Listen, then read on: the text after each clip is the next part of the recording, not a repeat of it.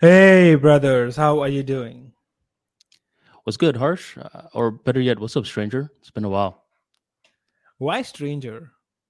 because I haven't talked to you in 2 to 3 weeks. 2, 3 weeks. Where have you been, by the way? So I was back home last week. I ended up going home for Eid, celebrated with the family, and now I'm back. What's Eid? So Eid is a festival, and more so, it's a gathering. Different people have different interpretations regarding it, but this most recent Eid was the celebration after Ramadan was done. So we had Ramadan for the 30 days, and afterwards we had Eid. Ramadan is where you're not allowed to eat for a particular amount of time, right? Right. So the last time we were recording, I was doing Ramadan. Where fasting in itself isn't that difficult, but when you're dehydrated, it could take a toll on you. You can't have water too, man. That Yeah. sucks. I used to have a gym trainer who was also a Muslim, and he would do these fasts for 30 days straight, and he would not have any water, and every single year he would get kidney stones. And Ooh. I'm like, that doesn't make sense. I mean, if you were getting kidney stones, why are you doing it? But apparently, Muslims really, really care about the religion. Like, they take it really seriously. And this guy knows that he's going to get kidney stones every year he does it, and he still does it. What the heck? Why doesn't he stop working out at least during that time? He's a trainer, he's a gym trainer. That's his occupation. Oh, I see. I see. It's crazy how much technology has changed the gym industry. Where before, if you were a gym trainer, you physically had to be there. But nowadays, a lot of these gym trainers are starting these YouTube channels, launching programs, selling it online, where you're freeing up your body a lot more. You still need to have the goods, you still need to be physically fit, but you don't always have to be at the gym. That's actually very true. The thing is, fitness is one of those perpetual markets where everybody wants to be fit. And fitness and nutrition, these two markets are evergreen. They're always in full force. People always want to be fit, regardless of whether they're rich, poor, fat, thin. They'll pay for being fit.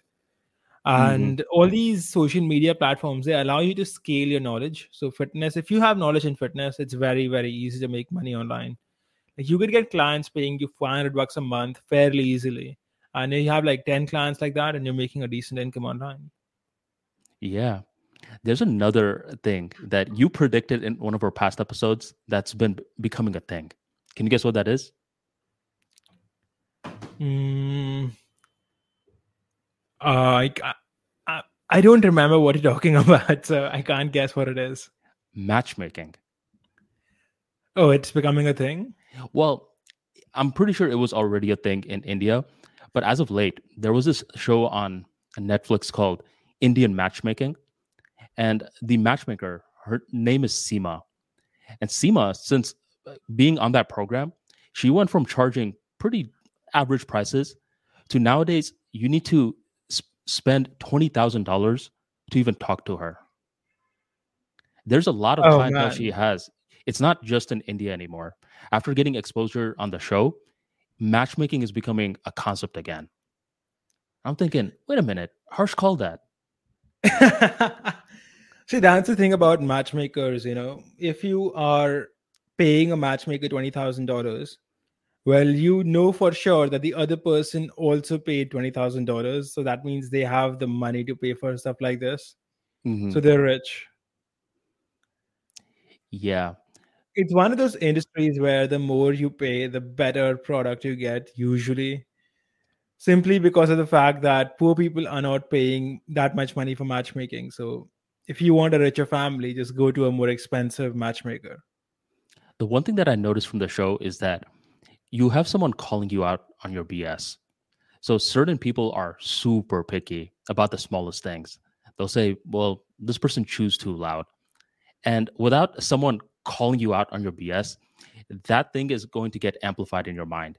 Yeah, I mean, can I really be with someone who chews so loud? And it's just getting amplified. And then typically, these people are speaking to their friends.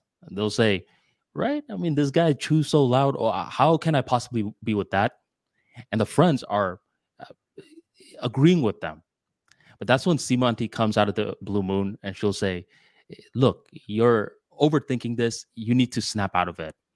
And just having someone to do that wakes them up, and they're much more likely to go on that second date. Is this like a matchmaking show for Westerners or for Indians? So there's a couple of Indians on the show. There's Indians on the show. There's Westerners. So it's a global thing. I see, because I've never heard of Indians rejecting people for chewing loudly, but you do get rejected for stupid shit like being born at the right on the wrong time or on the wrong day and things like that. Yeah. So this Seema lady, she's hardcore into astrology and face reading. And every now and then the face reader will say, this person is going to get married in this lifetime. And now Seema Auntie thinks she has all the proof that she needs. So she goes to the face readers a lot to validate her decisions. What Indians are very picky about, I've noticed, is that if the person is a former divorcee, that's when they'll say, "Oh no, call it off." Wait, is it unique to Indians? I thought that everybody thinks that way. Well, yes, but there are certain times where in the Western clientele that she had, they'd be willing to still speak to the person. Where with the Indians, they're not too picky about, oh, this guy chews too loud, but they're more picky about the uh, the family. Is this person also Punjabi or not? Or is this person a divorcee? Why? And they'll ask, was the past person that they married an American or one of their own? And that plays a decision. If they got Of divorced to an course. American, mhm, Yeah, of course, of course. I mean, think about it like this, okay? Think about it from an Indian person's perspective. If someone is divorced, they're technically they literally are used goods, right? And not only are they used goods, they're used by a foreigner, and makes it worse. ooh, So I get where that mindset is coming from. Given that I'm also an Indian, like I can relate to it. Personally, I would not marry a divorcee. Just wouldn't do it. Can't do it. hmm, And yeah, I mean that makes sense to me. The whole chewing loudly thing doesn't make sense to me whatsoever. I mean that's like a minor thing that can be fixed easily. But hmm. divorcee, no, man. I mean, if I was a divorcee, then maybe. But If you were a divorcee, then they shouldn't judge you. well, if I was a divorcee, then I would be more willing to marry a divorcee. But if I'm not a divorcee, then why would I I do see. this? I see what you're saying. See, Where, think of it in practical terms. This person got married, it didn't work out, and now I'm supposed to marry them, and they've already failed once. mhm. Why would I do that? That is typically the concerns that these people's parents have, because Seema Auntie does Westerns and Indians, and typically for the Indian clientele, I noticed that the mom and the dad are typically there, and that's when the parents are saying what you're bringing up. If they failed before, why am I going to have my kid take the risk again? And that's when Seema Auntie will say stuff such as, well, nowadays divorces are crumbling like cakes, even in India. So is that something Not that in you've India, noticed? not in India. It's still it's there in India, but not like cakes. Like the divorce rate for India is 1%, and 1%? that's artificially low. Yeah, 1%, and that's artificially low because it's hard to get a divorce in India. You have to fight a long court case. Hmm. But I would say maybe 5% of marriages don't work in India. So 1 in 20, as opposed to say in the West, 1 in 2 marriages don't work. So marriages are not crumbling in India like this lady says. Hmm. And even if they are, why would you accept an inferior product just because most people out there are not good enough to get married to you? Does not mean you accept an inferior product. You just wait around till you find a decent match. Right. You should become a matchmaker. Oh man, I don't want to get into the matchmaking business. It's too annoying, too many people to deal with, and quite frankly, I'm not sure about the future of marriage in general. What do you mean? I think we're moving to a world and we're moving to a society and a way of thinking which is not compatible with marriage. We are moving to, say, people who isolated, they live in an isolated way, they have very strong opinions about themselves, and they view divorce as something that's normal, something that's not stigmatic, something that doesn't like make you a worse person. So they've normalized divorce, and the fact that if you get married and then you get divorced, you get fucked. As a guy, your finances absolutely get raped by the court system. So I don't see why men in the future will want to marry the women of the future, because one, they can sleep with the women for free. You don't need to be married to sleep with women anymore. Two, if you get married, there's a high chance it doesn't work out, and the chance of divorce actually keeps increasing. And when it doesn't work out, you end up paying half your net worth, many years of your income in child support and alimony and what have you. And is it worth it? No. So I don't see men of the future doing it. Hmm.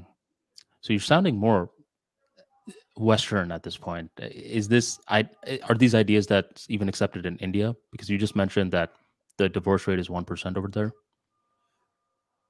They're not accepted in India now. What I'm saying is, in the future. as a whole, across the world, this is where we're moving to.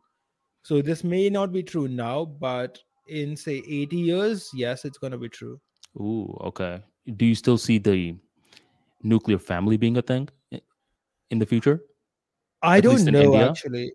I don't know because I see two futures and we could go either way at this point. One future I see is very Orwellian, where the state raises the family, the kid is taught about giving blowjobs to the kids, and bullshit like that. LGBT, and kid is taught, there are transsexuals, 2000 genders, etc. And the state controls their brain. The state tells them what to think, and the parent has no authority. In that case, it could be something like the kid becomes 5 years old and the state takes them into some camp to be raised. So there is one future like that. On the other hand, I see the Bitcoin future where everyone is free, people have their own farms or whatever, and they don't have nearly as much state control as we have today. So today, if you're not vaccinated, you can't do this, you can't do that, blah, blah, blah. And in the future, if crypto becomes a thing, then the power of governments will fall significantly. The ability to wage war will be much lower, and we will have more freedoms than we have today. So I see two futures. We can go either way. I don't know which one will win, but one of those. Hmm. One thing that I do see, you know how you were very bullish on matchmaking being a thing? Hmm. I'm very bullish on homeschooling being a thing, where slowly I've noticed a lot of parents taking their kids out and they're homeschooling them. Where if you did something like that 5 years ago, that was seen as strange. The typical idea that stopped that was, well, how are they going to become social? But nowadays, a lot of the kids, they're joining clubs, they're joining sports teams and such. So homeschooling, especially after coronavirus happened, it was proven as a concept. It was one of those things where you're seeing, wait a minute, these teachers can just record their lectures and put it on some sort of file server and they log in. But in the future, internet literacy is going to become more of a thing where you're teaching these kids to navigate the internet effectively.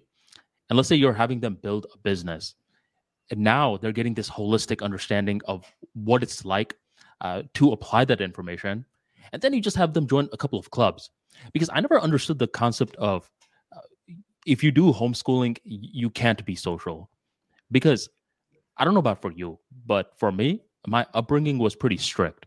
So I couldn't chill with my friends after school, anyways. Most of the times I was social as a kid was when I was going to these dawats or joining karate, these clubs and such. What about you? Would you homeschool your kids? I mean, there's a high likelihood, yeah. Would you raise your kids in America, or would you prefer to raise them in a different country? I prefer the US. I mean, I don't know any other country where I mean, people talk about US this and that, where a lot of the viral news is pretty bad. But ultimately, this this has been my upbringing for the past couple of years, and I see US. If you find the right spots in the US, when you're outside of the US, you just view it as a big blob. But when you live in the US, you see the nuances of it, where there's different places that are completely wacky, but there are other untapped potential. So the untapped potential part, Florida, uh, are the places I'd like to raise my kids How many genders would you tell your kid that exist? to. Two. Arman banned. These Unapologetic Truths podcast banned tomorrow. man, you're about to get us. What is it? Demonetized again? Oh man, We've we're only gonna get demonetized. we've only got a or we got a content strike once. We haven't put ads on these episodes yet. So my dad asked me. He said, "Why don't you put ads on these episodes?"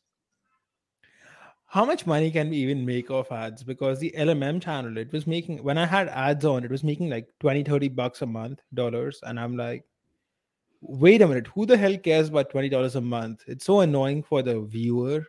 Hmm. And all it's doing is making 20 bucks a month. So I turned it off for all videos. Oh, you turned it off? Yeah, I don't have monetization on the LMM channel. So if someone wants to watch an LMM video, you can do it without waiting to watch an ad. Do you have the thanks feature? What feature? It's called the thanks feature. So you could turn it on in your monetization after you meet certain metrics. So if someone resonates with your content, they can donate money to you. I don't have it. I don't think people donate too much money, to be honest, in the Nah, sense they that don't. most people are users, right? People are not donors, so they don't give enough money for it to be worthwhile. And the occasional $5-10 donation is not going to make any difference whatsoever. So YouTube is just for fun. You guys can watch it, like it, comment, but we don't really need the 3 cents from your ad revenue. And I wonder how we would get paid as well, because I know the US CPMs are higher than the India's CPM. So how are they going to weigh it? Are they going to weigh it as a Indian show or an American show? I'm thinking it's going to be weighed as an Indian show because most of the people listening to these episodes are from your side of the world, your Mhm. audience. So we most likely wouldn't even make that much money. I don't know. I don't know. It really depends. So if your channel is about making money or, finance or something like that, then you get paid more. But if your channel is about random nonsense, then you get paid less. And I'm not sure where we stand on that. Or what are we? It's very difficult to pin us down. Yeah, like, maybe we're random nonsense. Maybe we're about making money and being fit. Who knows? Who knows? The only way to find out is actually to turn on monetization and then see how much money we're making. How many cents are we collecting a day, Arman? How many cents are we collecting a day?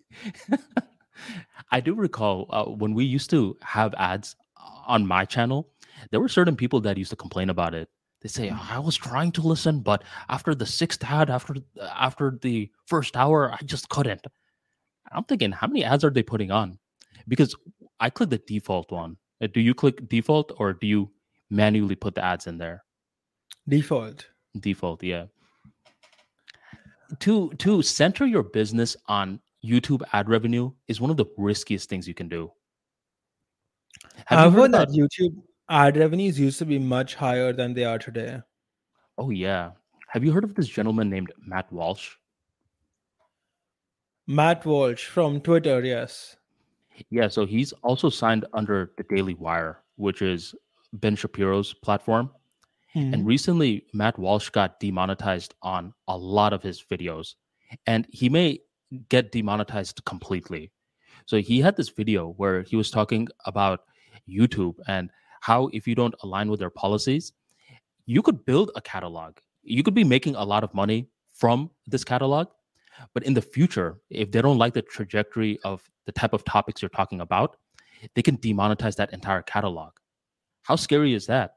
And if you just build your business on this platform, that's similar to building a business on a sandcastle.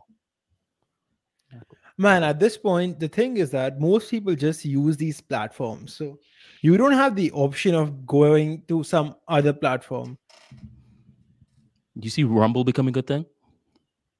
No, I do not. I don't see it becoming a thing. I think it's gonna be like a very, very niche thing at best, but I don't see it going mainstream. I think the only big solution that can happen is the government actually, comes up with a law that makes all of these platforms like public property or fairer. Because right now we are in the times where railroad was private. So in the early 1900s or late 1800s, sorry, Hmm. late 1900s or early 2000s. No, wait, late 1800s or early 1900s, where Right. the railroads were private. So if the railroad owner did not like you, he would not take your goods or charge you higher money or charge you more than your competitor or just not allow you to ply traffic. And at some point the government is like, this is all anti-competitive nonsense, we're stepping in, we're nationalizing the railroads, and now you guys don't Mm. get to decide who gets to use it and who can't. And that thing is very necessary to do in the social media space, because it is one thing to say that you just go to a different platform. The thing is that no one uses a different platform. If I was to say make a video on Rumble, no one's going to watch it. If I was to say use Truth Social by Donald Trump, my tweets get more impressions than Truth Social has users. So every once in a while, a tweet of mine will get 1 million views, and Truth Social has less users than that. So there are no viable alternatives. These are platforms that have such strong network effects that nothing else can get established. And at this point, the only solution is some kind of government intervention that says that no, you can't discriminate against people. You have to be fair. And we're buying. It's like national property now. This is like public ground. Free Mm. speech laws apply. I could see that happening. Where it was a year or 2 years ago where a lot of these big tech guys were getting grilled by Congress. Jeff Bezos got called, the Google CEO, Mark Zuckerberg. The problem is that the Congress folks, they're so old that they don't even know the type of questions to ask these big tech guys. So these big tech guys are able to navigate around the questions because these senior folks, so let's say 75, 85 years old, they've been a lifelong politician. They want to regulate big tech, but they don't know the effective questions to pin them down. Actually, right now, I think the opposite thing is happening where America, at least, has a very leftist government, and they want to use social media platforms as a way to propagate leftism. So they want to not just stop censorship, they want to increase censorship, but they want to increase censorship of the right, in the sense that if you take the vaccine, the whole thing with the vaccines, the government was essentially, what's the word for it, using these social media platforms, and they were making them ban people who disagreed with their vaccine narrative. So the government would actually, they had a department or something, I'm not sure, but if you spread quote unquote misinformation about the vaccine, quote unquote misinformation, which turned out to be true information, then the government would notify the social media company and the social media company would ban you. So now we have a government that is actually pro censorship. It's not, I don't see the whole fairness thing happening anytime soon, at least not under this government. And we have a government which is very pro censorship right now, and it's unlikely to regulate social media. They hate Elon Musk because Elon Musk's Twitter doesn't listen to the government as much as the old Twitter used to. Mm. Do you see Twitter getting better since Musk took over? It is getting better already, actually. It's much better than it was last year, Hmm. and you can say things without worrying about getting banned. So in all of 2022, 2021, I refrained from calling all the people who got the vaccine morons, because I'm like, wait a minute, this tweet is not worth getting my account banned. Yeah. And now I can say a lot of things that I could not say before without the fear of getting banned. So yes, Elon Musk's Twitter is definitely better than the old Twitter. Don't you The do it in a only way? Go ahead. the only thing is that it's a little he's too volatile. So he made the API price $42,000. So if you want to build an application on Twitter, you need to have $42,000 a month. So it's impossible to build on Twitter now unless you have unless you're a big company or have VC funding. So some of his business decisions I don't agree with, but he seems to be doing a good job other than that. What are your thoughts? Thus far, I've noticed similar things. I see different uh, content that would have gotten banned before still showing up on my feed. One thing they do need to fix, from my humble opinion, is the what's happening section. You know, the where it shows the latest news. Where Hmm. before that was a sought after piece of real estate where you could stay updated with current news. Nowadays, it's always the same shit. They don't update it, they don't change it, and that's untapped potential right there. In terms of being a creator on Twitter, I mean, I'm not aware of their algorithm or such, but I have noticed a lot of accounts blowing up out of the blue moon, while a lot of other accounts they're shockingly being having their reach reduced. So it's too early to tell. I mean, everyone says that Musk's Twitter is better, but I don't know if it's better. I think it's improved in certain sections, but it's gotten worse in other sections. I agree with you there. It's definitely gotten worse in some sections. Regarding the whole what's happening section, I really do not want to see the news. So I had set my location to Angola. So it was always blank. Do you have certain words that you block? Chat GPT. Chat GPT. Those are the type of content I will see on my newsfeed nowadays. Chat GPT has these potentials that you're missing out on. Every Or single guy is tweeting about Chat GPT. It's so annoying. I mean, does have everybody lost their minds? Can't you make your own content? Why does everyone need to use Chat GPT? people are very uncreative with their content. And that's what social media rewards. They want to see that there's already demand, and once there's demand, other people see that there's demand, and then they plug themselves in, and they just keep that demand going. But if you have a unique idea, it being unique automatically means that there's no demand yet, but that doesn't get enough reach. That's where I somewhat respect TikTok, where TikTok is more liberal in terms of allowing content to pop off. It doesn't need pre-existing demand. It could be something unique, and it could suddenly pop off. Yeah, I don't know much about TikTok given that I can't use it in India. But Mm, what are your thoughts on that platform? How many followers do you have? I just started it recently. I haven't been consistent with it. But in terms of a consumer, I could definitely see why people get addicted to it. Because if you're an outsider that doesn't use TikTok at all, you think that this is just a platform where people are doing stupid dances. But let's say you're using it every now and then, it starts to get smarter with you, where it starts to suggest the content that you like to watch.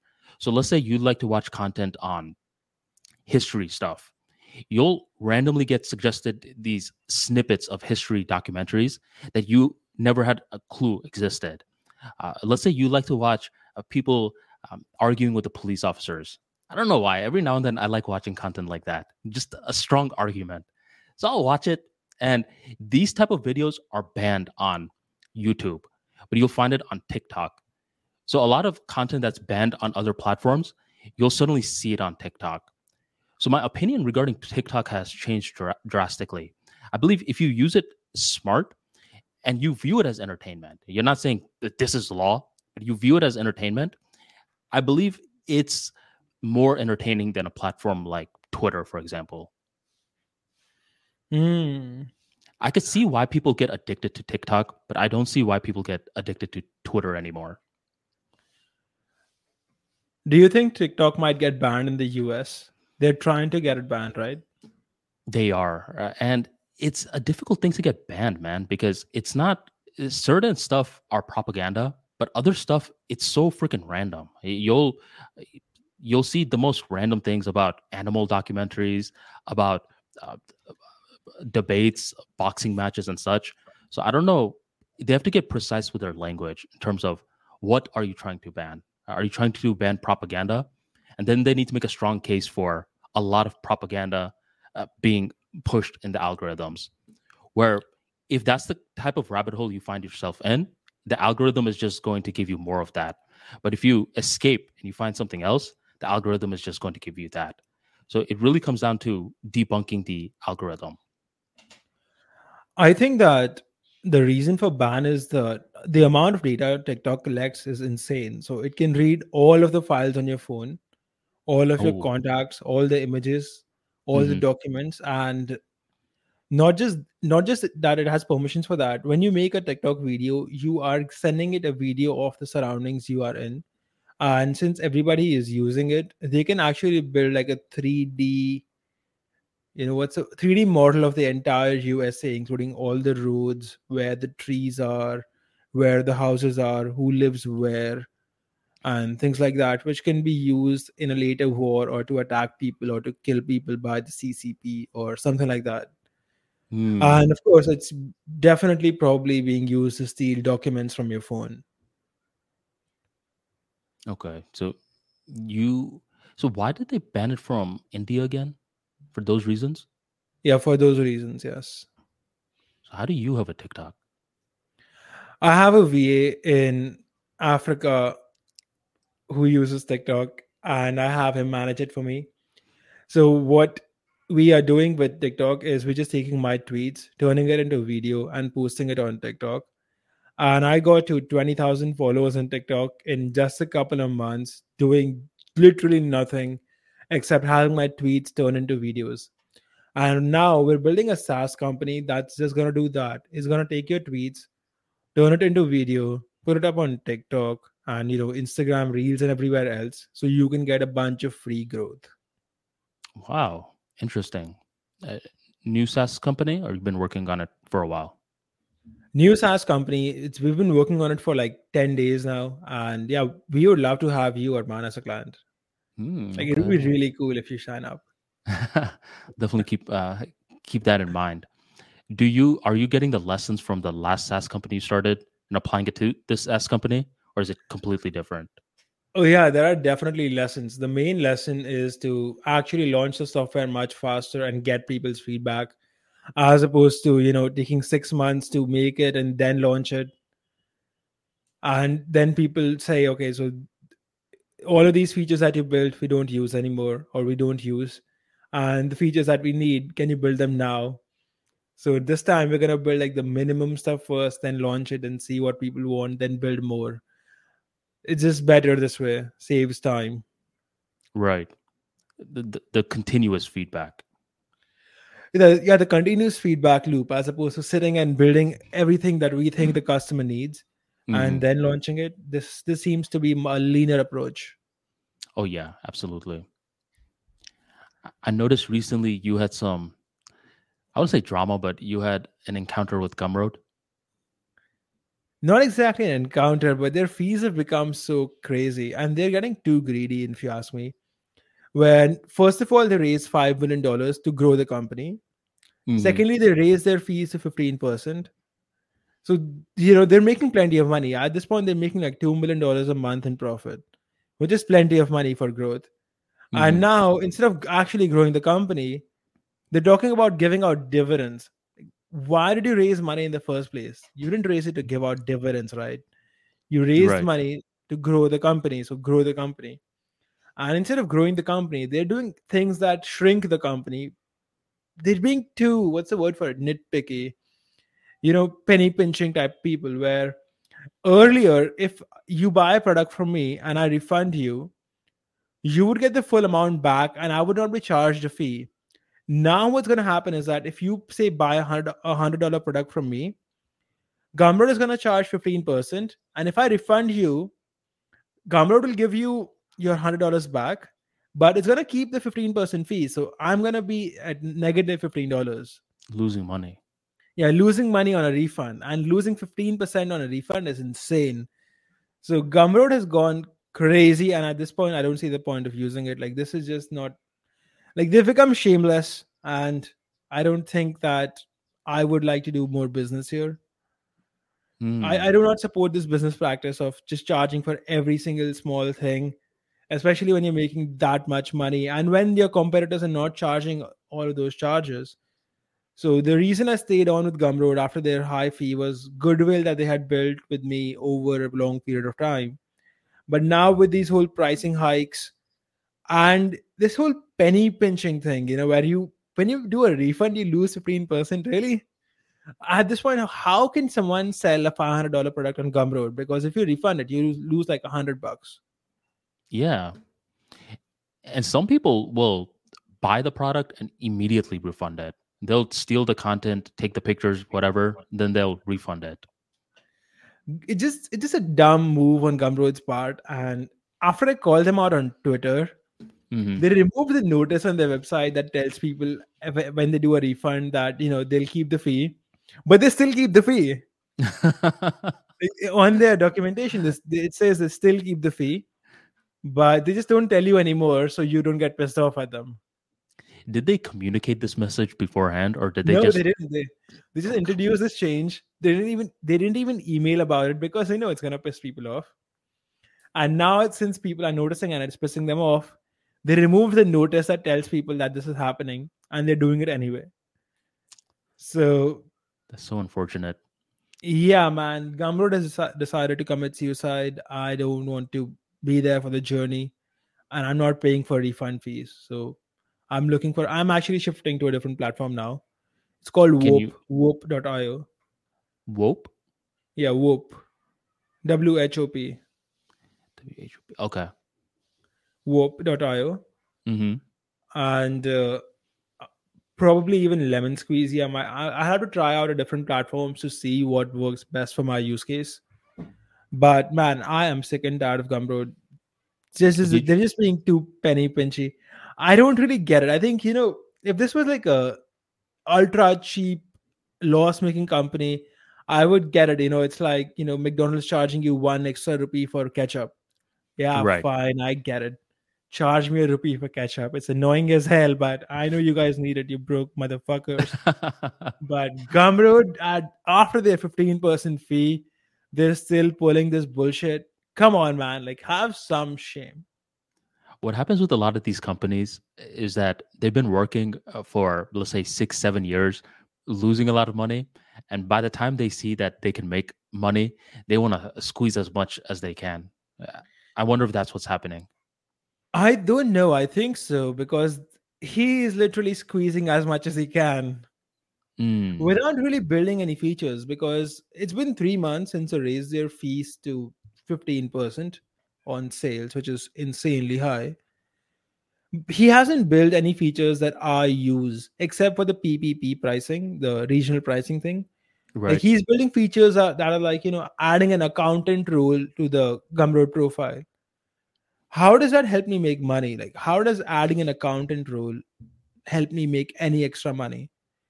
Right. Why don't you add features that I actually need and I've been asking for years, like tracking the link, tracking where the customer is coming from, making the sales page beautiful, letting me add color on the sales page. Like I can't even add color on the sales page on Gumroad.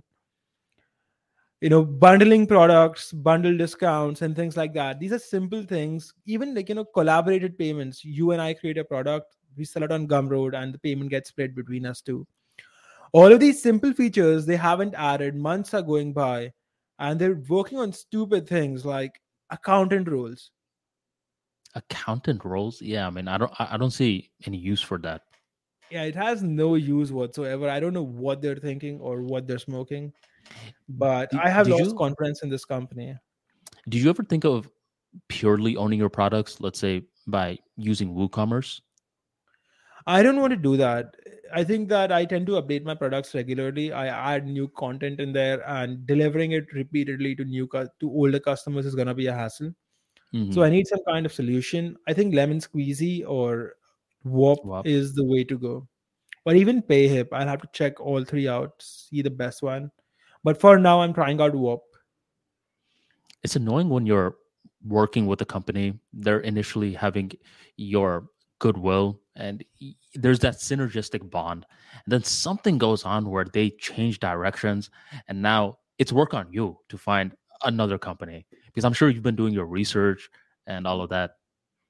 See, I would be happy to pay them the 15% if they were building and if they had the features that were worth 15% of revenue. But they don't. They aren't building any features. They're just like, I don't know what they're doing, but they're not building anything. Mm, Months are going by and nothing that actually makes me money is being built. Even their email marketing software, they haven't made any changes to it in years, I think. It has no analytics, it has no customizability, and unless you have like a list smaller than 100, I don't see why you would use Gumroad's email. You would just use ConvertKit. right. So yeah, man, it's not worth 15%. It's worth like 5% of sales. And they're charging three times as much, and they're doing all this penny pinching nonsense with charging for refunds. Mm. I do not think it's worth the price. Gumroad needs to go back to the basics, where in 2019, I believe that was their golden era, where tons of creators had goodwill with Gumroad. They were shouting out Gumroad. And there was that nostalgia effect that we were talking about before, where tons of individuals built their first product on Gumroad and made their first $100. So for you to throw that down the trash requires a lot of changing in directions that the initial people that supported you aren't rocking for. I lost faith in Gumroad in 2020. You know why? Why? Because if you type in Armani Talks in the search bar, you know what's the first product that pops up? Let me try. What's the first product that pops up? Tell me. Okay, well, don't do it right now because it doesn't matter. But back then, your product, your product pops up number one for Armani Talks' keyword. What bullshit is that? I love Life Money more than anyone, but the fact that someone is searching my name and they don't get my products initially, that's a slap in the face. So I thought that's what they were going to be working on. All this money that you're getting, invest in the correct search. If someone is typing in a certain keyword for a particular creator and they're being given a different creator's product, that should be a priority that you fix because your job in the platform is to help users make effective purchase decisions. You could have that discoverability feature later on for Life Math Money's products, but for my product, my name, allow my products to come up. So that's when I decided, okay, I need to expand outside of Gumroad. And I'm pretty sure a lot more people are thinking like that now as well. I think the reason my products were coming up first was because I had a review from you. Probably. But see, that's still a problem though, wouldn't you think? Where it doesn't matter if my name is in your listing page, there should be certain favorability for the actual creator when that search term is coming up. If you had told me this earlier, I would have just removed that review or altered it a little bit or turned it into an image so it would not get indexed by search. Man, I don't care, man, because that doesn't solve the root cause. It's just puts a band-aid on an amputated arm. The real problem is that Gumroad needs to fix the search features. So get that money and fix the important things rather than focusing on the things that aren't helping your creators or the users out. Anyways, Fair, that makes sense. I'm not sure how much of their sales come from people using the search bar. I don't know, but I don't get that many sales from the Discover feature that they have. oh, you So don't? probably not that many. I get like maybe five or maybe not even five, maybe 3% of my sales from Gumroad Discover, 1 in 30 sales. So So that's something they probably should be working on, helping people find new products that they should be interested in. it's actually something that they should be working on. They could do things like if you buy something from Gumroad, then you get like an email every single month about all the new products on Gumroad or something like that. Hmm. That's how Definitely my something book they can work on. That's how my book Speakeasy gets a lot of sales on Amazon. Typically, someone is searching for this other book. I think it's called Conversation Starters or something like that. And they have this feature that says you'll also be interested in, and then it promotes my book. So that's a great way to help create a synergistic deal where the other person is thinking, oh, whoa, that's an interesting book that I initially didn't know about. How about I purchase it and me, I get a sell? So if Gumroad got creative like that, there's still potential for them because they still have so much goodwill that they just need to innovate their way out of this. Have you lost all faith in them, or do you still have faith in them? I don't know where I stand. I think that they are headed in the wrong direction and they're halfway through there already. And for me, for now at least, I'm going to list on a different platform, still keep Gumroad around, not delist my products there, but mostly promote a different platform that is cheaper, has fairer rules regarding refunds, and you know, see where that takes me. Okay. Well, Gumroad, hopefully, I still have faith in you. I think you guys will eventually make the right decisions. My constructive criticism, and I mean no harm, is first fix your search bar. Whenever people are searching for certain keywords, make it refined. Two, create a discoverability feature because people like to discover products that they never knew about. They like it when they're searching one product and then they're seeing another product that could potentially help them. So work on that. And then three, what Harsh said is make the landing pages more beautiful. I mean, it seems literally just like a Word document right now. And I'm thinking that's what Gumroad is going for because they like that simple feature. So if that's what they're going for, that's fine. But work on the first two, the search and discoverability. See, for a 15% share of revenue, I don't know about you, but for most bigger creators, it comes out to $100,000, $50,000, $80,000 a year paid to Gumroad in fees. And for $100,000 a year, you expect much better features, much better services, a much better email marketing system. And you expect the whole 9 yards. You don't expect a software which is deleting the images on your sales page every 3 days. You don't expect a software where you can't add color to your sales page. You don't expect a software where you can't even bundle your products Mm-hmm. and things like that. So the fees are insane. The features are minimal. I don't see the point in using it for the long run, at least at this point. Right. And I mean, the whole nickel and diming thing is shameless, you know. It's like charging 1 rupee for the plastic bag, 1 rupee for ketchup, 1 rupee for mustard. And like, what are you doing? You guys are making this much money. You guys are charging us $100,000 a year to use your platform. Why are you trying to do this? Right. Why? Exactly, man. Anyways, let's talk about something else. So a couple of months back, you brought up this concept called quiet quitting. Do you remember?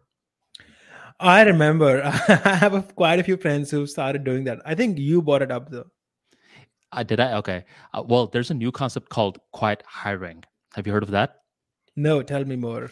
So a lot of companies, instead of hiring outside resources, training them and all of that, they're getting their pre-existing employees and giving them additional responsibilities. That's called quiet hiring. Interesting. Speaking of employees, how is the economy in your country right now? And the economy is not doing well. The things are increasing in price, and a lot of people are nickeling and diming in terms of salary. I mean, and in addition to that, the whole where people got the taste of work from home, now they want that to be the baseline. But a lot of companies are getting these employees to go back into the office, so that's causing a problem. And now they're saying, "I'll come back to the office if you pay me more."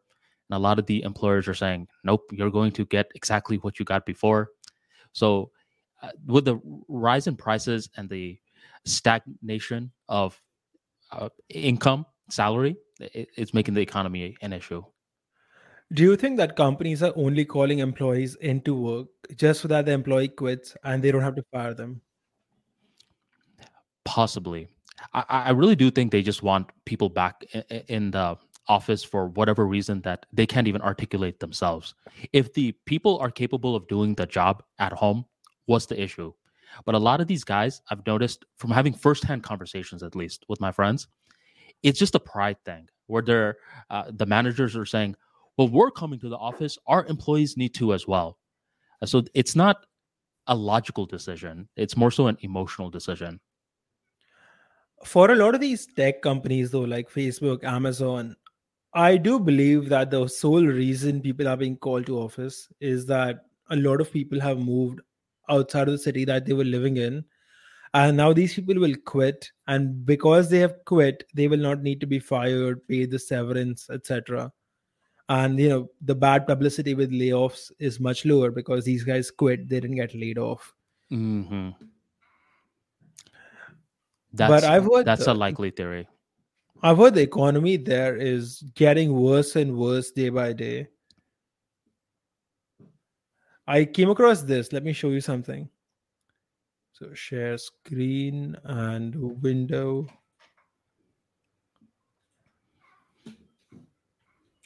So this is the M2 money supply chart. And for the first time in 60 years, this is falling. So the amount of money in the US economy is going down. Oh This wow. means that the interest rates that they're raising, it's making people buy so many bonds that the amount of cash in the system is actually reducing after a long time of printing money. This means that demand is going to curtail even more, unemployment is going to increase more, and things are going to be worse for people in the next 3 to 6 months. Hmm. I could definitely see a case being made for that. What do you think happens from this? Well, because there's less money in the economy, what happens is people have less money in their pockets to spend, which means that they spend less money, which means sales across the whole 9 yards goes down. And when sales goes down, profits go down. When profits go down, layoffs happen, which leads to even less money in the economy. People willing to spend even less. And of course, this is being done to curtail inflation because when all of these things happen, prices cannot rise more. So all of this is being done to put a stop to inflation. But this is, of course, going to lead to slaughtering of the middle class, essentially people having no money, stagnant wages, rising unemployment, and a serious recession. You could say it's a very serious recession going to happen or is happening right now. Wow. Is that something that's affecting you guys as well? Not me that much because my business is online, but in Or India people in nearby you? general, not as much. Indian economy is doing much better than the Western economy, but yeah, it's gonna start affecting everybody. Hmm. And you're talking about the economic side. One thing I'm also curious at times about is the emotional side, where stuff like that, what you just described, makes people impulsive and it makes people do things that they never thought they'd do before. Where a lot of individuals, from what I've been noticing as of late, is a lot of DUIs are happening. And it's not just in the West, it's a global thing where I've just been hearing a lot more about DUIs. So that indicates to me that a lot more people are drinking. And when you're struggling with money issues, that's what causes a lot of these addictions and drinking in the first place. And there's this cascading effect. And I saw this spooky video recently, and I'm pretty sure you're going to see it too because it's going viral. I can't find it at this moment, but it's a girl that got this DUI, and she's young. She's around at least 25, and she's wasted, right? And then the cop comes to her from his body cam, and from the body cam, he says, "So you just killed two people," and she's just drunk. She's like, "No, no, am I in trouble?" Not understanding how serious of an issue this is. And the guy says again, "Did you hear me? You killed two people. The two people that your car strike died." And she just couldn't tell. And now, once she sobers up, she realizes that her life's ruined at this point. It's viral. Her family's going to find out. Her family's going to get questions in regards to this. So it's one of those things that I've been noticing. A lot more people are drinking, driving, and causing a lot of mayhem. And I wonder how much it's Hmm, tied to your recession theory. interesting. I You don't think know. there's a tie? I don't know. I haven't thought about it hard enough to comment on it right now. Hmm. But it's plausible. It's definitely plausible. But then again, this type of thing, it's like an isolated incident. It's not something that keeps happening. So once again, I'm not sure. Yeah. But man, that sucks for the two people who got killed because of this drunk chick. Oh yeah, absolutely. It's one of those things, man, where once you start to get older, you realize how, especially in our community, how uncles and aunties talk. Where let's say the kid does something good, the uncles and aunties are going to find out, and if they do something bad, the uncles and aunties are going to find out. I wonder how other cultures are like that as well. Is that a similar thing where they have this uncles and aunties squad that serves as a little media company within their geographic location? Because with this girl who had just got this DUI, she's going viral. I'm sure her family and their family, everyone's going to find out. And her actions aren't just affecting her anymore, it's affecting her family.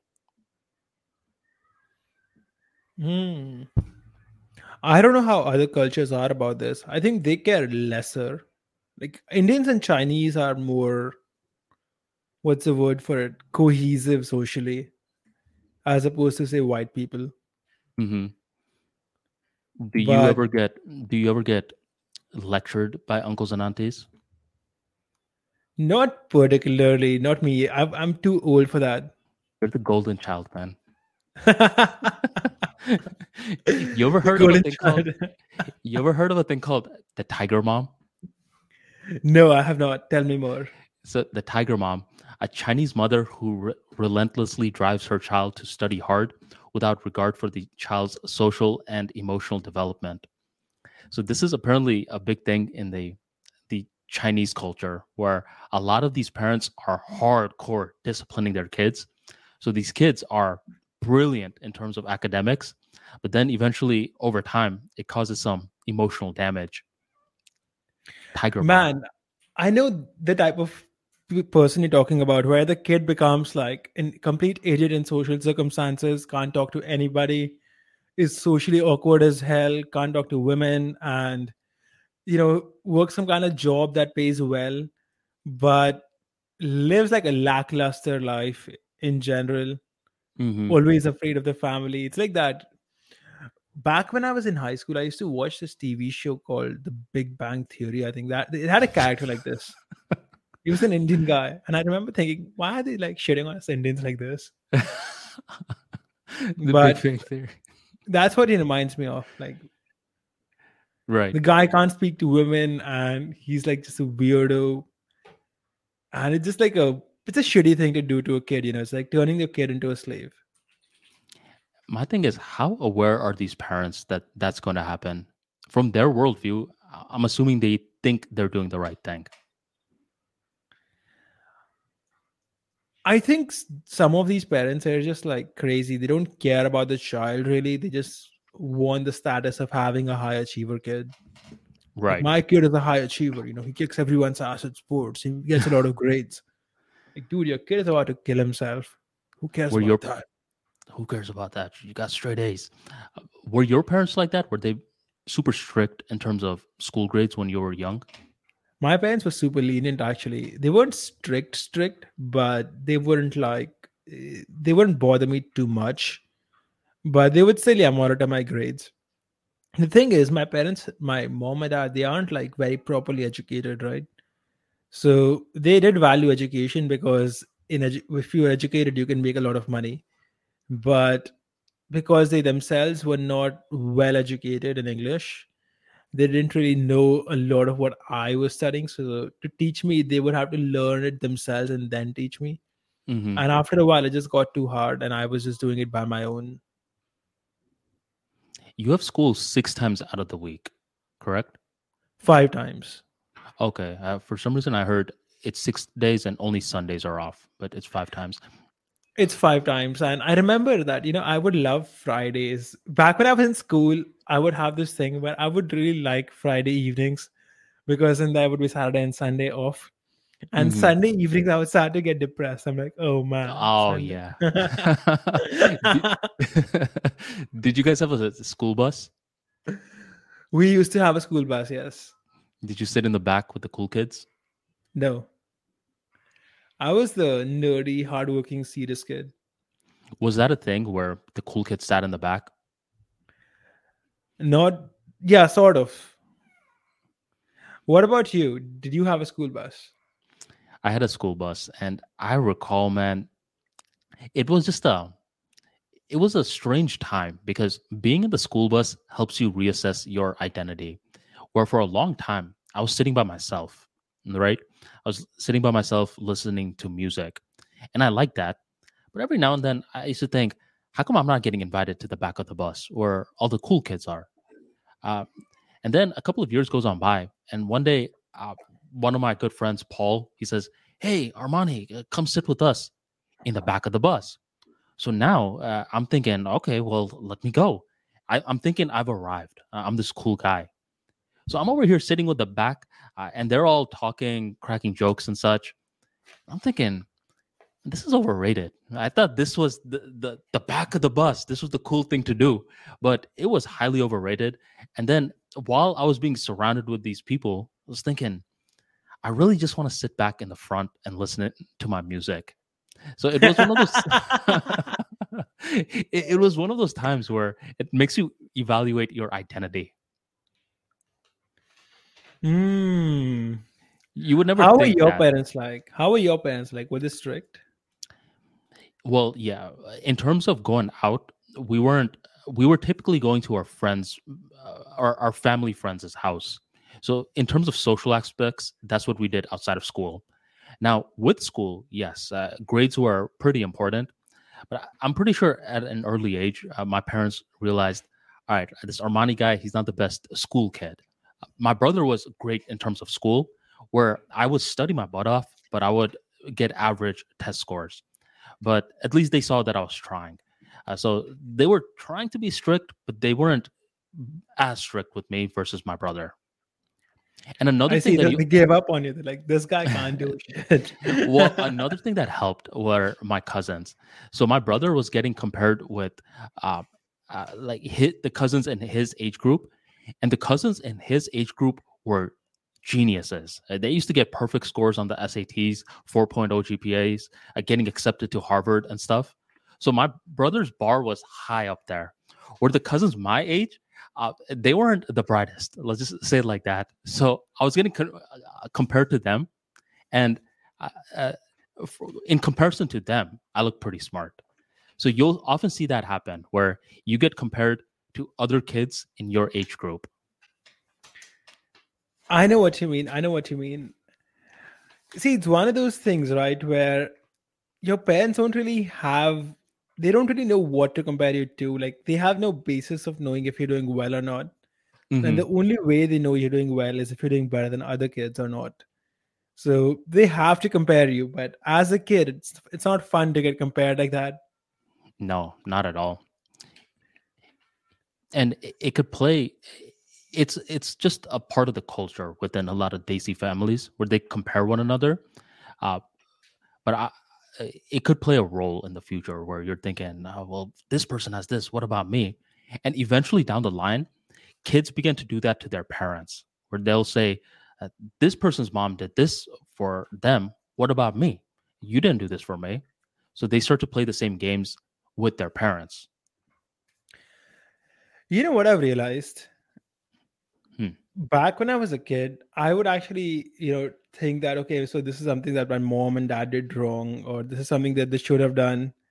But now when I think about it, I'm like, wait a minute. So when I was born, my mom was 20 years old.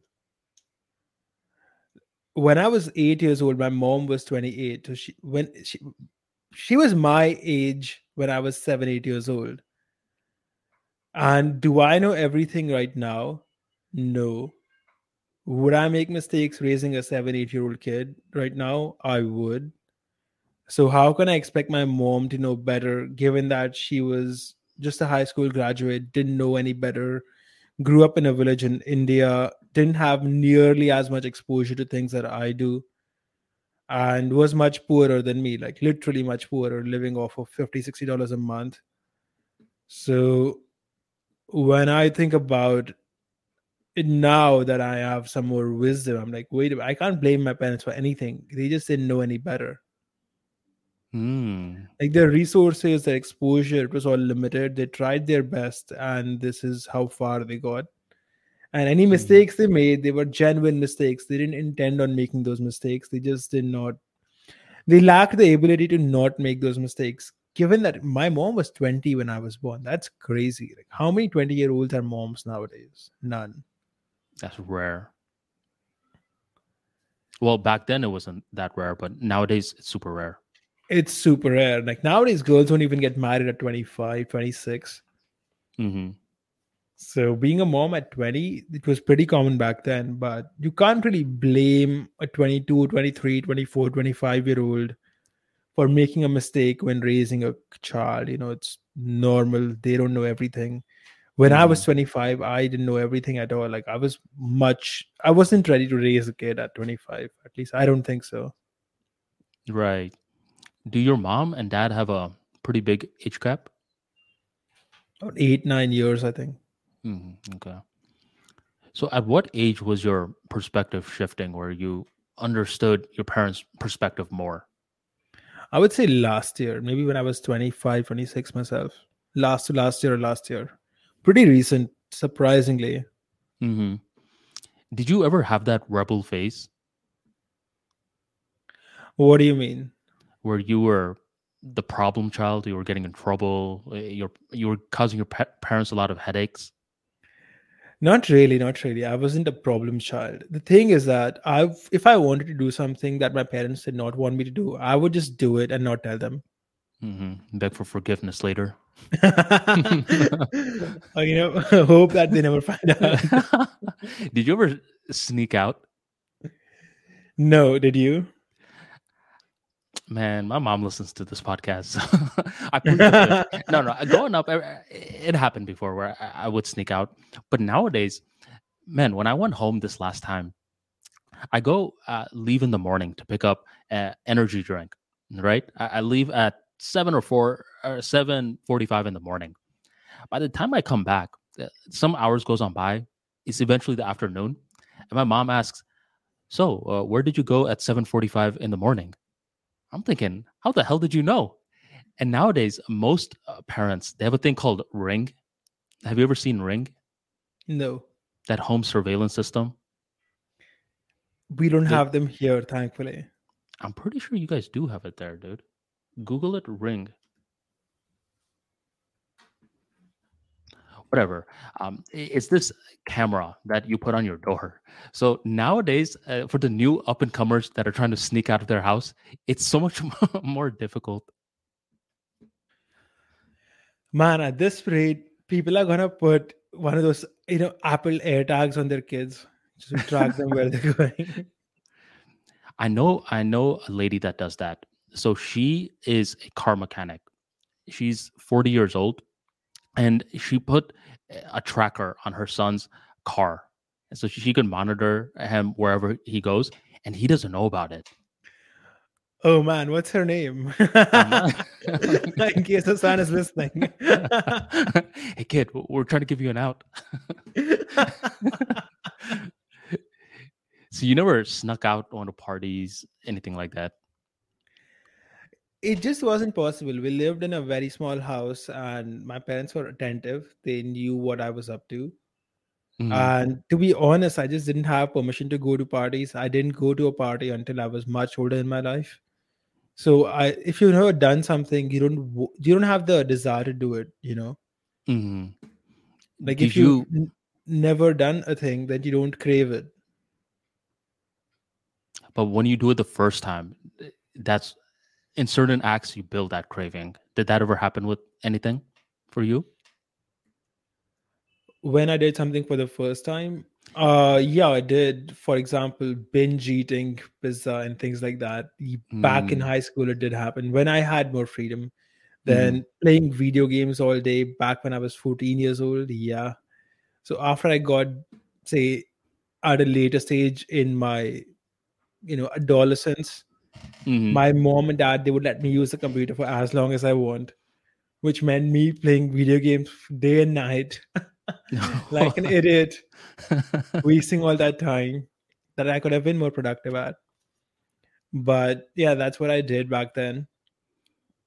And Mm. it took me a while to quit those things. I started my whole self improvement thing at 16. So before that, I was like fucking around a lot. What You about started you? early. You started early, where most people they don't start their self improvement until 22 to 25. And I've noticed that as of late. Nowadays, since there's so much information out there, people are starting self improvement way earlier. Where I could see the good stuff of that, but I could also see some bad. Where I had this 12-year-old one time hit me up and he wanted self improvement books. I'm thinking 12 years old? I mean, I gave him some recommendations, but don't you think it's somewhat good every now and then to have a little bit of a fuck up stage? Or are you completely against that? See, I think that self improvement is a journey, right? So when I started self improving at 16, it wasn't like one day I was fucking around day and night playing video games. And next day I was waking up at 5 lifting weights and not doing anything, right? It Right. was like a scale. So I started lifting weights, but I was still playing video games. I was Hmm. still eating junk. Then it took a couple of months, maybe like a year, and I'm like, maybe I should eat healthier. Then, maybe I should make better use of my time. And over time, I changed my life. It wasn't something that happened in a day. I think the Hmm. sooner you start, the better off you will be. And regarding the 12-year-old, I will tell you that before all of this nonsense was a thing, the whole video game environment, kids would start working at 10 years old, where they would start going to their father's farm, putting in the hours farming or doing whatever else and contributing to the household. It is only now where a 20-year-old is like an overgrown child who contributes nothing and is a liability to his family. So I don't think Good 12 point. is too early to start. However, in the present social scenario, very few 12-year-olds have the capacity for self improvement. I think that most people start self improving after puberty. Once the testosterone starts to kick in, once they are more attracted to women and they're thinking, okay, wait a minute, I'm attracted to women now. So, how do I get more women? I should maybe, start working on my appearance. Maybe I should go to the gym and things like that. Before that, you're just too infantile to think about self improvement for most people. Hmm. And a lot of people begin their self improvement journey after a heartbreak, where they thought that they found the one and it didn't work out. And now they're in this sad, pitiful state. And that's when they're thinking, how the hell am I going to get out of this state? And that's when they discover something self improvement related. It could be our side of Twitter, it could be the Power of Now book, it could be something. And that's when they're thinking, okay, I have to do something to get myself out of this painful state. And that's when they began. So that's one thing I've noticed. One of our guests had a similar story, right? Matt Oh, Stephens. Matt, yeah, that's exactly what happened with him. Where he, for our new listeners, this was a bodybuilder that we had on our previous episodes, and he began his bodybuilding journey after a terrifying heartbreak. I mean, she broke his heart and such, but instead of wasting that energy, he channeled it in. So a lot of self improvement is born from pain, not just I'm going to do it and then I do it. Have you noticed one thing? And this has nothing to do with Matt. I'm not commenting on Matt. I mean, this is a general observation Mhm. where people who are too obsessed with being fit, where they're super obsessed with the gym, they tend to be total losers in everything else. I have noticed that. That's where Matt strike me Matt is as an unique. exception. Matt is an Yeah, exception. yeah, and he was unique because he has this. He was into relationship dynamics and such, which I thought, huh, that's very unique because a lot of people that are hardcore into fitness just care about fitness.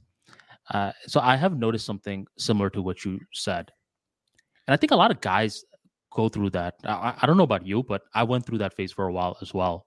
When I first got to the gym, I mean, I lived, breathed, and ate uh, muscle milk, lifting weights, and taking progress pictures. But after a certain time, I'm thinking, wait a minute, is this something I want to center my life on, or is this just going to be one part that fuels a bigger vision? I've noticed that people who are obsessive about fitness, where they train every single day for 2 hours, and Hmm. they're insanely strong. Some of these people can like bench 200, 180 kilos, and they're fucking losers in their life. They're like, they make barely any money. They have no knowledge or wisdom, and they're like jealous of everything. And they're total losers in every other way except for the fact that they lift. I've noticed that as a thing Really? where bodybuilding and like lifting weights becomes their life, as opposed to this is something they do to stay fit and strong to be able to do other things. So this guy's entire existence becomes about his looks. In other words, he's like a woman in a man's body. Like all he cares about is how he looks. Interesting.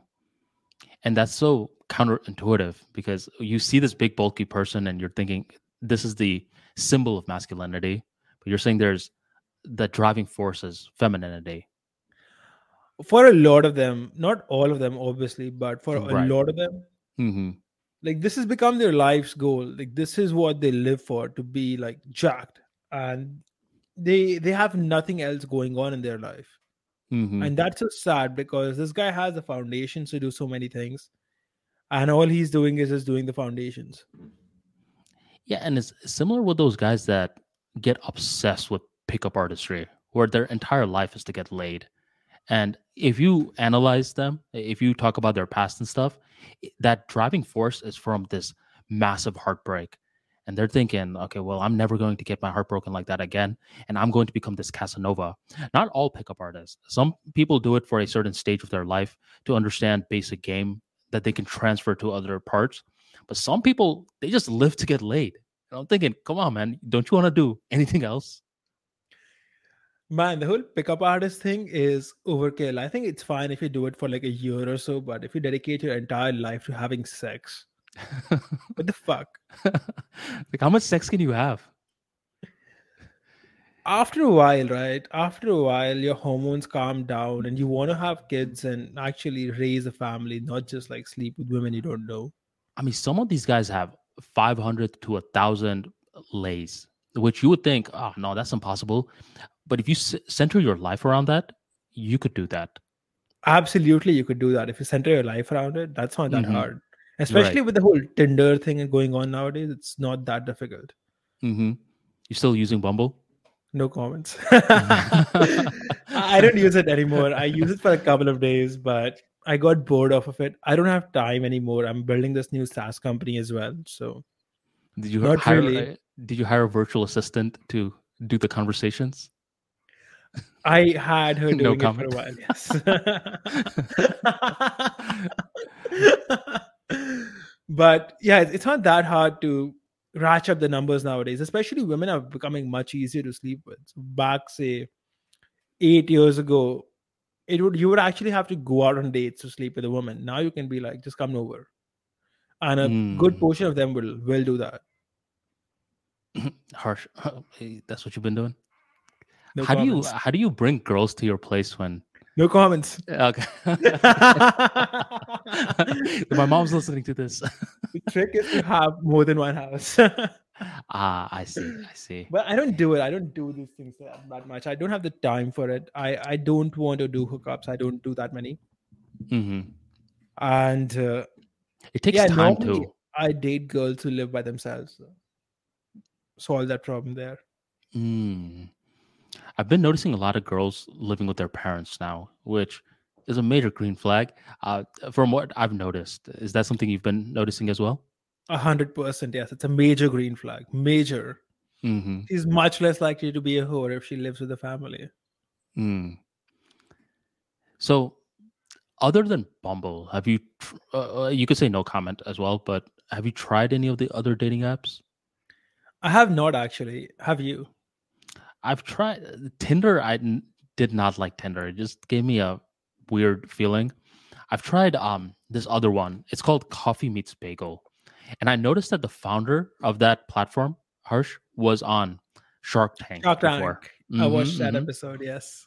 It's a weird platform where you can't just keep right swiping or left swiping, which is the good part, but they give you a thing called bagels. And it's hard to tell why they chose this particular bagel. And if you don't resonate with it, then you have to wait another day to get another bagel. So you're pretty much getting 1 to 2 options a day. It could be a good thing because it eliminates analysis paralysis, but it's a bad thing because it feels as though they're trying to get you to sign up for their program, to subscribe with them, which I'm assuming is their end goal. But that's another tool that I've tried. I think signing up to the program is definitely their end goal. They want men to sign up because men typically will not get a lot of matches on these platforms. So they pay money for it. So yeah, that's something they really want you to do. hmm Someone also said that when you're joining it for the first time, the algorithm favors you a lot because they want you to keep coming back thinking, oh, this is going to be the norm. Um, so I don't know if you noticed that there was an uptick in the beginning, then it started to fizzle out. That's one of their sales techniques. I didn't use it for long enough to make note of that.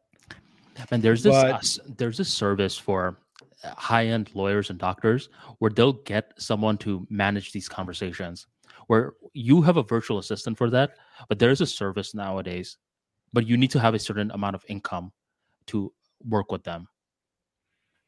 hmm, So they'll manage the interesting. conversations. They'll have the basic, what do you do? What do you do for fun? Those sort of conversations handled, and they're taking care of the conversation in a way where you're optimized to get a date.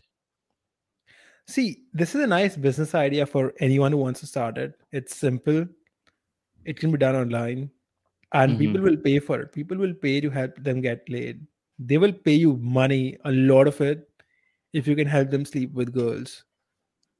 Yeah, and the market that you want to attract is not these college kids that barely have any money. You want to target 35 to 45-year-olds that are highly successful in their career, but they're not that successful in their relationship life because they have the money. They just don't have the time.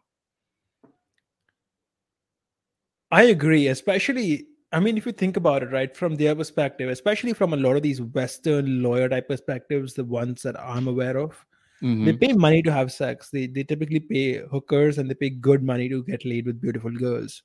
Right. So they're already paying for it and they will pay you money if you can get it for them and it's genuine. I'm surprised that's not a service yet. At least it's not mainstream. Putting it out there for anyone who wants to start, this is gonna do well. If you know your thing, if you have some experience with online dating, you know how to chat with girls, then I would definitely recommend doing this. It's you can make a lot of money for this. Maybe like $1,000 a month per client and have like 20 clients. Right. I wonder if in the future we'll have Chat GPT that connects to Tinder and does the chatting for you. They should, Ho man. GPT, Ho GPT. Oh, GPT. Man, AI is getting spooky at times. Where have you heard of Descript? I have used it, yes. Yeah, so basically, if you read this one article that they give you in your voice, they're going to unlock a feature where you can create text that it'll convert to your voice. And I haven't tried it yet, but there's this guy named Pat Flynn on YouTube who tried it. And it's crazy because it sounds just like him. And sometimes he'll write these nonsensical statements, and in his voice, it's still saying that. So there's potential. It's potential, but it's also, it could be a bad thing too, man. Because here's the thing, let's say in the future, you could create these artificially made videos, right? Let's say there's a video of Harsh beating a woman, and then it starts to go viral. In a fantasy world, you will tell your friends and family, hey, this was artificially generated, and everyone believes you. But in the real world, once they see something with their eyes, a, a small group will believe you, another group will not believe you, and another group will be unsure, simply based on a lie. And the way that AI is going, you could easily create a video like that in the future. I agree with you for the short term, but I think over the long run, people will become more cautious. They will become more aware of the fact that a lot of these videos are fake, and most people will not trust a video they see. See, just like nowadays, right? If CNN says something, do you believe it? I don't believe it, but a large group of people still do. They do, but say in 10 years, even those groups of people will not believe it. They just haven't caught on to the fact that CNN is fake news. But they Right. will. And the same thing is going to happen with this thing. Because let's say that today they saw a video of, Donald Trump fucking a goat and they believe it. Tomorrow they'll Mhm. see a video of Biden fucking a goat and they're not going to believe it. And after a while, they're going to be like, okay, so these videos that might be fake.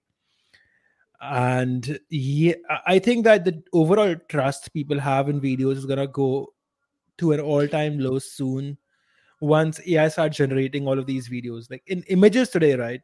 You Mhm. can't differentiate between an AI image and a real image. I've seen some of these pop up on Twitter, and you think they're real, but then you read the community note saying that this is an AI generated image, Mm. and I'm like, wait a minute, that looks so real. That I would not have thought that was AI generated at all.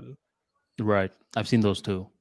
They look really real, and I don't trust images anymore. Like if I saw an image of Elon Musk clapping someone, I would for my first thought would be AI generated. Yeah, but see, that's a very bold example. But let's say it's a subtle example where Elon curses out a reporter, but in the real interview, he didn't curse him out. But you win someone's context over. You're making it seem as though that the interviewer was asking these heated questions. And now the believability factor of Elon Musk cursing the interviewer out increases. And even if it's proven as a fake, I believe if the context is there, a lot of people are going to still fall for it. I agree with you there. I think that it's gonna help fake news spread, Hmm. but I could see wars starting over this, man. no, not war starting over this. I think I that could see. people are wise enough. I hope I so. think I hope so. you're giving people too much credit. Man, I can see war starting over this where it's like at least not like an actual nuclear war, but familial wars where someone makes up an AI image of being with someone else's wife, and the guy doesn't believe that it's an AI image. But what if he does believe it? What if hypothetically this person is messaged a video of a bunch of fake texts of his wife chatting with another man, and then he gets a fake video? Now his presupposition after seeing the text plus the video together increases the likelihood of him believing whatever this Exactly. fake That's what content I'm is saying. saying. That's what I'm saying. Yeah. That's a like type of conflict I can see happening from this, where someone makes an AI video of say fucking someone else's wife, sends it to the husband, and the husband doesn't believe it's AI video. He believes it to be real, Right. and that type of bullshit I definitely see happening. Oh yeah, and let's say it's a famous fitness influencer, and you're trying to blackmail him, and he already has a large audience that despises him. Let's say he does cringe stuff in his videos, and now you create fake content on him. There's already a group of people that will are eagerly willing to believe anything negative, be it truth or lies. So I really do think it's going to cause problems in that regards, unless they find some sort of tag to say, "Hey, this was artificially generated." I think in the future we'll have AI whose entire job would be to mark images that were generated by AI, but those will not be perfect. Hmm.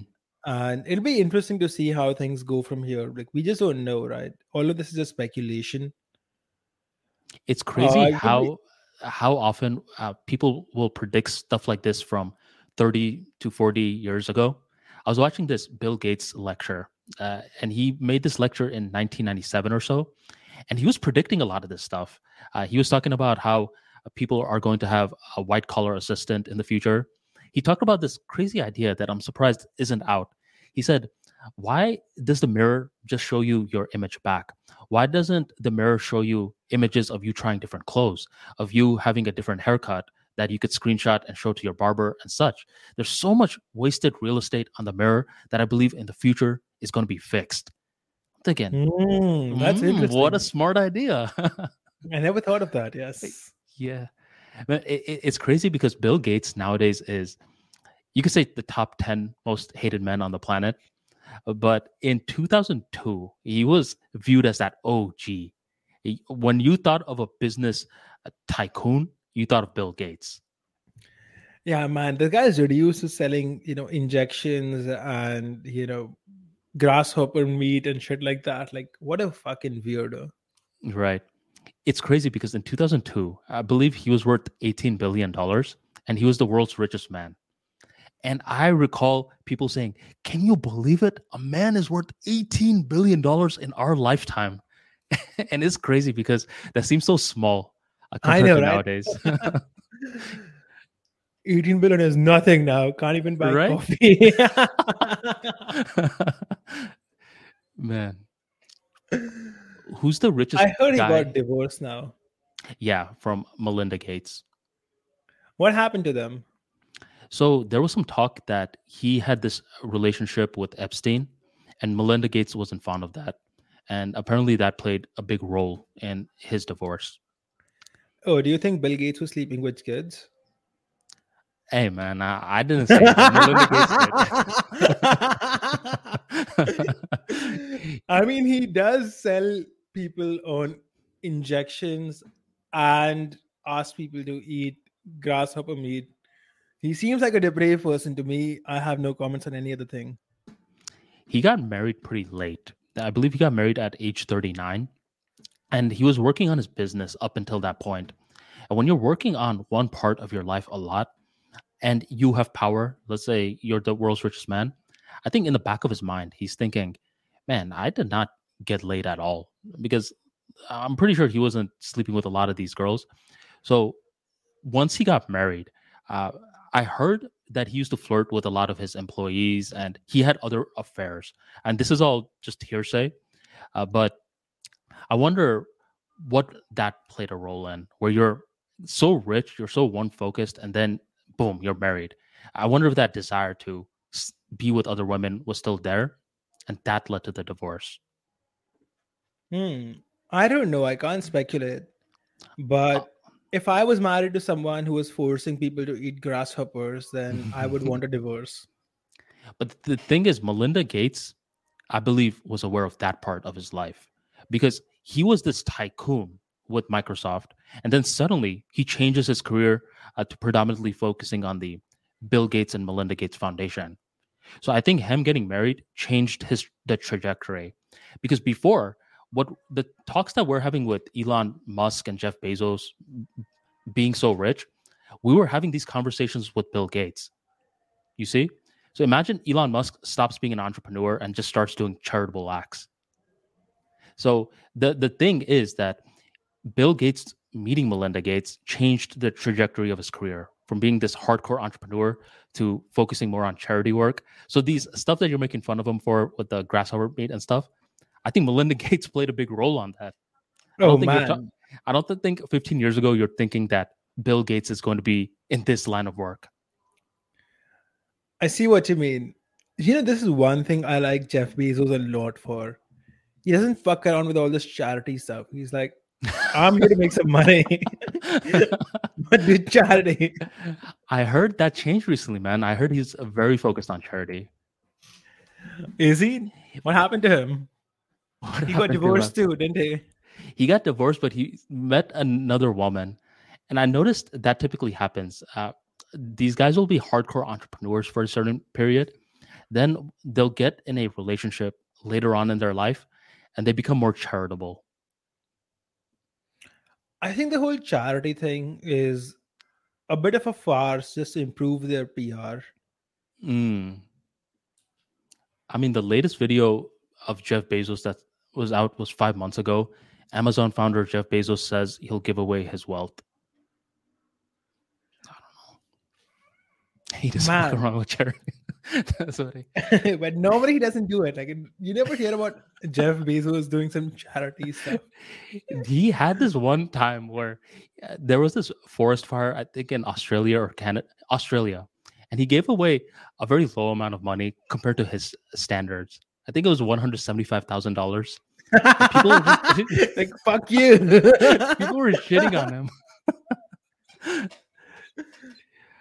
I think you doing whatever the hell you did to build your billions, that's a charity in some ways. Where Steve Jobs working on Apple, my thing is keep working on Apple, dude. Lower the prices of your products more, innovate more. That's your form of charity. Bill Gates, he should have followed that playbook. He should have stayed as the head honcho of Microsoft, kept innovating, building new stuff. Uh, and I'm pretty sure we would have had AI 10 years sooner rather than switching careers, doing these foundations. And I mean, I heard he has helped in terms of malaria and stuff in places like Africa. Do you know anything about his foundation? Not really, but what's up with Africa, man? Why do they have so much poverty still? Do they still have a lot of poverty? Sub-Saharan Africa, yes. Saharan Africa, not as much, but Sub-Saharan Africa is like really, really bad, where they have a lot of disease, a lot of rape, and a lot of illiteracy, poverty, and a lot of fighting going on. Mm. So it's a terrible place to live at, from what I've heard, and what I've heard from people who live there on Twitter.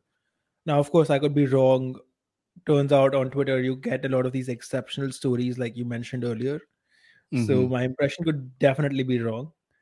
But it seems like, if you were born, if you had to choose where to be born in the world, picking Africa is like your worst choice. Do you ever plan to visit there? I might, but I would need security. I'm not going there without security. Mm. Do you have security nowadays? No No comment. comment. Okay, okay. That's the annoying thing about old school fame, where no matter where you go, you have to walk around with some bouncers, and you feel like an animal. It doesn't feel free. It depends on the type of security you have. For example, if you have police or CRPF security, then it feels pretty Hmm. comfortable in the sense that you don't have to stop in traffic everywhere, and if crowds don't gather around you because people carrying guns are around you. But if you have like regular actor security, it depends on how famous you are and what type of fame you have. If you have fame with morons, these low IQ individuals, like you're a film star, then yeah, your life is shit. Hmm. Because everywhere you go, you get like a big ass crowd just trying to see who you are or what you look like, and so for some dumbass reason, they think seeing you is gonna make their day better. But if you have, say, if you're some kind of politician or something, and you have like men with guns following you around, that doesn't bother you. Politician fame is the worst fame because they want to kill you. The best kind of fame is author fame or coder fame. If you're a famous coder, then only geeks follow you. And having a Wasn't geek there a fan guy base who got is cool. stabbed in San Francisco because of being a coder? Oh, wait a minute. You're talking about the founder of someone, right? Hey, can you hear me? Yeah, I can hear you. Hello? Cash App, yeah, Cash App, Bobley. Man, that's unfortunate. That's a brutal way to die. Yeah, apparently he gets stabbed and he's trying to hail a cab and no one's listening to him, so he just dies there. That's crazy, man. Man. But why do you think that's happening in that part of the world? Like, why is it so bad in California? Why can't you just go where you want to without getting stabbed in California? So California, I've never been there. So let me just say that number one. But number two, for my connects that live there, they say that certain parts of California are highly gang infested, where if you want to go, you have to do a thing called check in. Have you heard of that? No. Where you basically have to know someone in the gang to say, "Hey, I'm coming in your block. Is it cool?" And they have to approve. And once they approve, they'll let their other gang members know that this guy is good. So if you don't check in, that's considered disrespect. And whatever happens can happen. You could get beat up, you could get stabbed, whatever. Now, this isn't common in California. It's just in certain communities where it is gang infested. And every now and then, a tourist will come out of the blue moon and they just want to explore California. They want to go to the nitty gritty parts, be like, oh my God, this is so cool, not knowing about the gang politics. So that's my theory as to why that's happening. Hmm. Gang Wait, so politics. you have to check in with the gang. That's crazy. Yeah. We talked about a while back where we said that rappers are nowadays getting gunned down left and right. And there was this hip hop commentary person who said that being a rapper is the most dangerous job nowadays. And I thought, okay, well, this is bullshit. But real talk, it could be dangerous because as a rapper, you have to check in. Because how do you make music as a rapper? You make songs, plus you make music videos. A lot of the music videos are in hoods. You see, you got to give off that persona that you're about that life. You're a thug. So you're going in these hoods without checking in, and you could get pressed. You could get beat up, killed, whatever. So checking in is a concept. Interesting. What are the who are these gang members? What are they made out of? There are different gangs where in California, before it was the Crips and the Bloods. Crips predominantly were blue, Bloods predominantly were red. And they initially started off as a protection because if you didn't have a certain gang, then chances are that you could get beat up and other people can test you. So a lot of people joined gangs not only for brotherhood, but for protection. And soon they started to expand in different parts of the US. Um, so that's how it started. But nowadays there's different gangs. There's white gangs, there's Spanish gangs, and much more. When I was living in Virginia, apparently one of the most dangerous gangs lived in the area of Virginia that I was in. I think it was called MS-19. Crazy. Have you ever been in a gang? No, you can't just join either. You have to go through a process. I knew a guy that was in a gang, and he said a part of the process was him literally getting beat up by all the gang members. He was getting punched and stuff, and he had to go through that beatdown for 5 minutes. And prior to that, there's a lot of activities that he needed to do in order to prove himself. This is a tiny gang in West Palm. But if you want to go to a big gang and you want to join them, some make you kill someone in order to join them. What? Yeah, I'm pretty sure with Bloods and Crips, I don't know if you have to kill someone, but before you had to, and they'll will have tier tattoos, right? And the tier tattoos, each tier represents each person that they killed. That's crazy. Yeah. Do you guys have gangs over there? We do, but they're not that bloodthirsty. The gangs here just want to make money. So that's what these tier tattoos apparently initially meant, but soon it became a fashion statement. So a lot of these popular celebrities would tattoo a tear on their cheek, not knowing what it meant. Man, let me Google that. Crip tear tattoo. Just type in teardrop tattoos. Tear drop tattoo.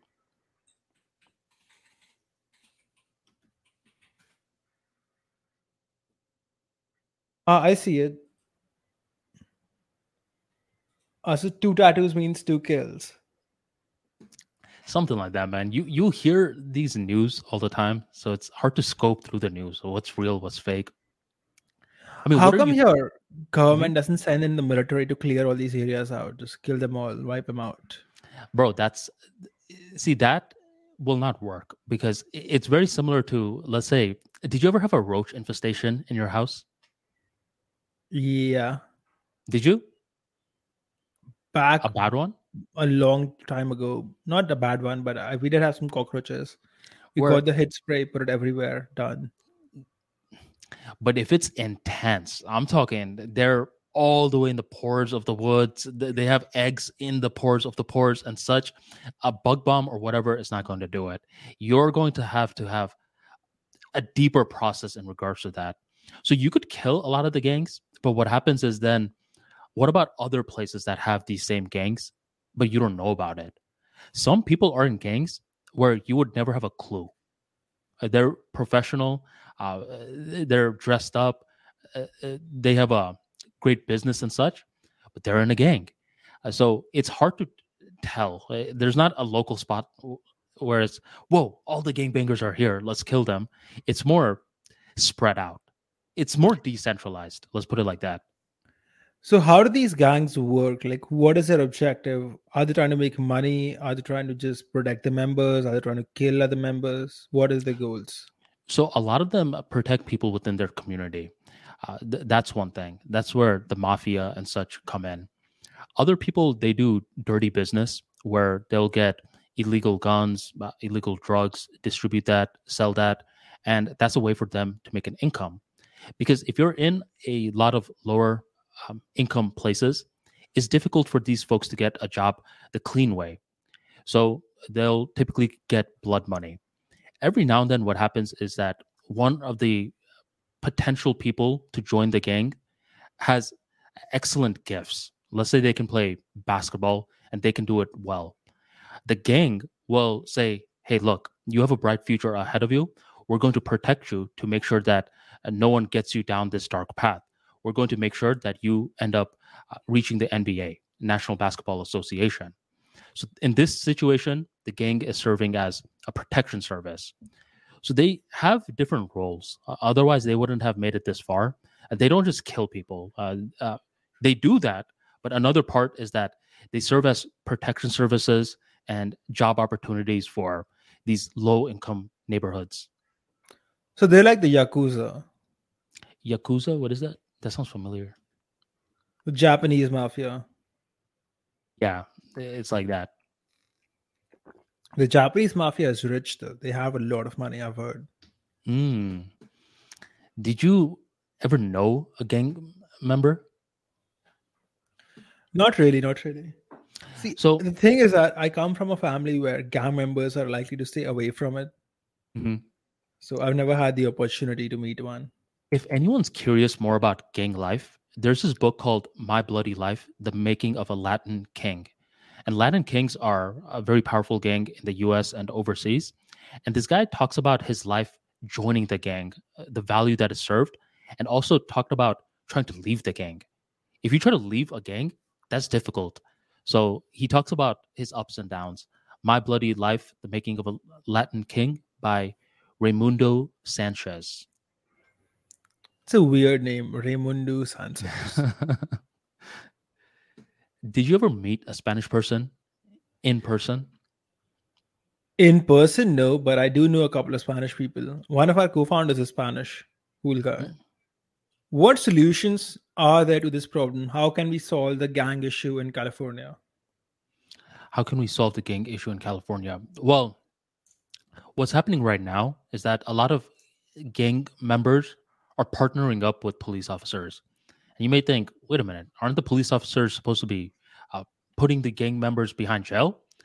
Surprisingly, not always. Some gang members, they're more so a aspect of wisdom. They're telling the younger generation to stay out of trouble and such, and they're teaching the younger generation how to partner or how to do well within the community. So, man, that's a difficult question. I don't know if I have the answer to stopping gang violence in California. Do you see gangs spreading beyond California to other states? Maybe to Florida? Every state has a gang, and they have gangs. Let's just put it like that. There's gangs in prisons. There's gangs in lower community housing and such. So I don't know if there's a way to completely destroy them, but I think it's more so about seeing is to limit their attacks. So how do you know who's in a gang? Let's say that is there a list you can check? All of these are the members of the gang. Please be careful of them. I don't know, man. I really don't know. I did know because all I know in regards to this field are from what I've heard and TV shows. I do know that before people used to wear certain clothes that represented it, where Bloods were red, Crips were blue. So if you went in certain communities and you saw a bunch of people wearing blue, you could know that this was a Crip community. Other times, I mean, they're talking about it. They'll let it be known. Other times they have groupies, so the groupies will say, "Hey, this person is a Latin king. Stay away from them," and stuff like that. I remember a friend of mine telling me that, Harsh, when you're here, if you see a group of people wearing the same clothes, wearing the same hat, and wearing the same shoes, don't think this is fashion. If you wear the same clothes as them and wear the same hat as them and wear the same shoes as them, thinking that you're like following the trends here in America, they might kill you for it. Oh yeah, that happens. Some people they'll pretend to be a gang member. They'll wear all the clothes they you have you ever seen those situations called stolen valor where a Yeah. person is wearing an army clothes but they're not actually in the army? That happens with gangs as well. They're impersonating, and once they catch you, they'll beat you up. Hmm. And other times we have to look even closer. The people that we're calling villains, they're calling us the villains. And what I mean by that is that a lot of police officers in these low income neighborhoods profile a lot. And every now and then they'll profile the wrong guy, they'll plant drugs on this people and such. And gangs are meant to protect their local community members from corrupt cops. So from the outside, it's as though that gangs equal bad, cops equal good. But in certain situations, there are corrupt cops that are putting people behind jail just so they can, fill up their prisons, whatever. But the gangs are aware of that. So some gangs exist to to fight against corrupt cops. Hmm. Seems like a weird system. Nothing else. It's like a Yeah, so paramilitary. it's a paramilitary for sure, but it's decentralized. That's one of the things that we have to understand. Where it doesn't matter if you go to El Salvador, India, gangs eventually pop up. The question is why, and I think this is their form of creating this community. And whether we agree with it or not, the question is why are they popping up without a centralized force? I think that's kind of how humans are, right? If someone's oppressing us, then we kind of want to get together and fight against it. And Mhm. the only way to do it is in a decentralized way, because if it was centralized, then you'd all get killed. You kill one person, you kill the whole movement. That's why whenever someone says, stop selling guns, my thing is, don't you understand that a lot of these guns, they're not being sold in actual stores? They're coming in from a black market. So the question is, how do you Hey, stop the hey, black don't be market? racist, okay? I Just mean, because the black market market. is black. Someone's going to clip African this now. American market. Did you ever fire a gun before? Yeah, many times. Did it hit your face the first time? No, I was told to hold it with both my hands. What's your Have you thoughts fired on a gun? guns? Yeah, I fired a gun before. What's your thought on guns? Would you ever have one? I think that some people need one. I am not one of those people. India is a very safe country. Most people do not need guns. I don't need a gun. Hmm. But I know people who shot people because they are in situations where you need guns. For example, I know people who have a factory and the factory is like in a remote location, and people will occasionally try to rob them in the sense that you're driving your car and a bunch of people will surround your car and try to rob you. So yeah, they Right. have guns, and every once in a while they have to shoot someone. Hmm. And my thing is, if someone breaks into your house with a gun, what do you want? Do you want a baseball bat or do you want a gun yourself? I want a gun myself, but ideally I would like the person breaking in the house to not have a gun. But how do you think they got the gun? A lot of them went to the Most stores, but rob a lot of most them. people go Mhm. on. Well, a lot of them got it from the stores, but a lot of them got it from uh, an illegal market that you Black can't even market. track. Let's say Right. it's fine. This Yeah. is the unapologetic truths podcast. Yeah. So, But in India, it's not very. It even most criminals don't have guns. They have knives, but guns are rare, hard to come by. And committing a crime with a gun is like a really, really serious thing here. but what Mafia if, people have guns, but not everybody. mm, but what if hypothetically there is a madman that got a gun and he's machine gunning people? What are you guys gonna do then? Call the authorities. Have them deal with it. Didn't you Even mention if they you didn't have have a guns? gun, so the police doesn't have guns. The military, the anti-terrorist force, all of these people have guns. Yes. Okay, gotcha. That makes sense. But at times it could be too late. This is a polarized debate in the US where there's a group of people that say, ban the guns. But then there's another group of people that say, no, good people should have guns. There was this video that went viral a while back. It was a guy that walks in a church and he's about to kill everyone within the church. But there's a guy within the church that has a gun that immediately sees what's going on and kills the shooter. Now imagine if that guy didn't have a gun and didn't kill the shooter. At least 50 to 100 people would have died on the spot.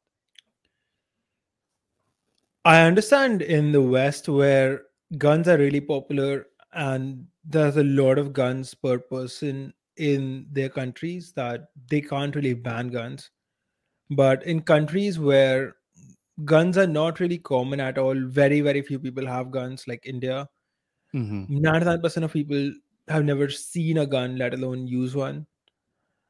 Those types of countries, they're better off keeping it banned.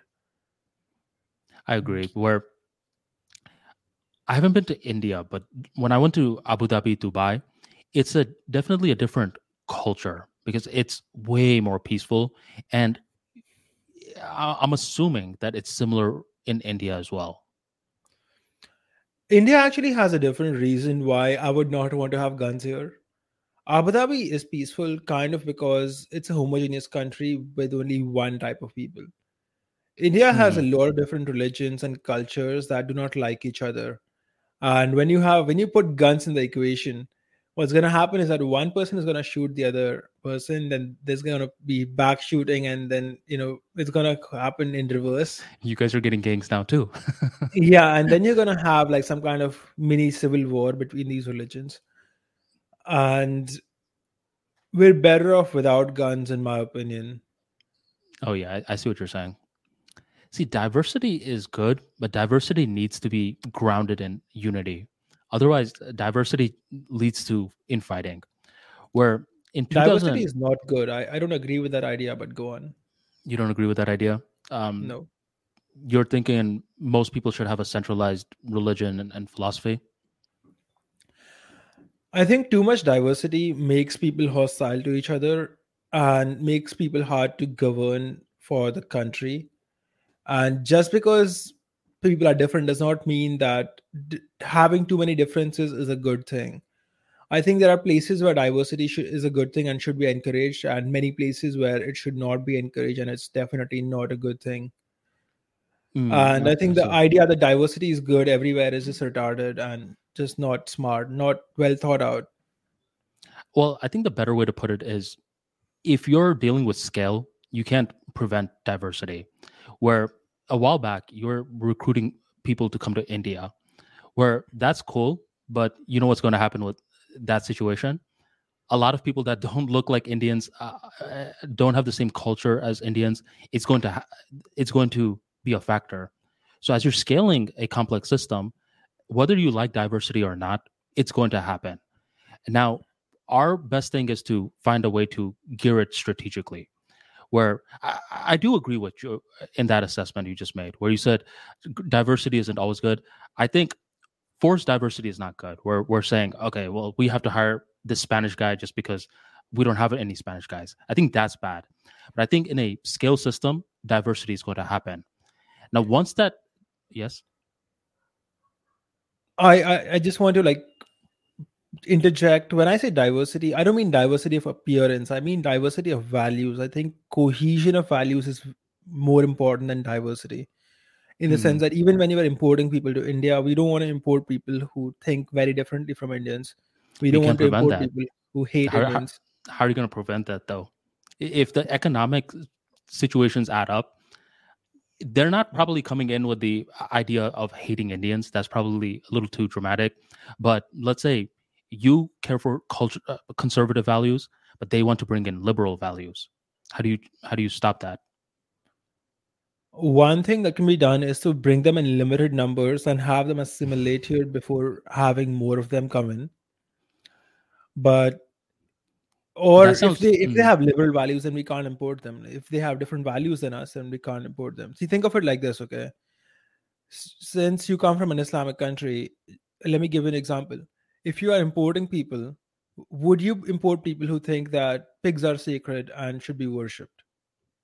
No, see, with that, I wouldn't. But here's the thing: when you're opening up your floodgates, what happens is that the organic thing that happens is that different people just come. So for Dubai, I think right now Dubai is the coolest place to go. But I think 5 to 10 years from now, Dubai is going to be all over the place because so many different people are going there. So what happens is that, back to one of the earlier points I was making, in the US, roughly around 2005, when you said, I'm an American, that was the cool thing to say. It didn't matter if you were coming from India, Africa, Mexico, whatever. All that diversity that came as the US scaled, we were all grounded in one thing, that is, we are at least Americans. Now the diversity can flourish. But nowadays, if you say, I'm proud to be an American, some groups of people think that's a racist phrase. It's like, well, what do you mean? And it's like, we have this diversity, but none of us are grounded in something. If you talk to if you go back 100 to 200 years, what grounded us wasn't just being an American. Those founding fathers would say it was God. Everything they'll say is, in God we trust. That's printed on the coin. So when you don't have that centerpiece, that theme that grounds you, what happens is that diversity leads to chaos. It becomes chaos. So that's one thing that places like your place should factor, along with Dubai. All of these places that want, they'll recruit. They'll say, "Come on, guys, we got the free maid service and all of that." You got to factor that in as well. When you recruit others, people with their own beliefs come over. You could try to say, okay, well, you have to have these beliefs, but a lot of people will get in, and one bad apple will start to make others think differently as well. See, Dubai is a different case because Dubai is temporary residence, in the sense that even if you are born, even if your children are born there, you can't become a citizen there. So you can never Mm, become a citizen of their country. You just live there for a while. Even if you live there for 20 years, they expect you to go back at some point, not just become a part of their, population. Contrasting that to India, India does not have that. But what India does have is 1.4 billion people. So even if we were to take in 100 million people, a third of the population of the United States, it would still be like 5-6% of the Indian population. So I don't think we need to bother too much with that, because we have so many people that all these foreigners coming in would not make too much of a difference to our populace.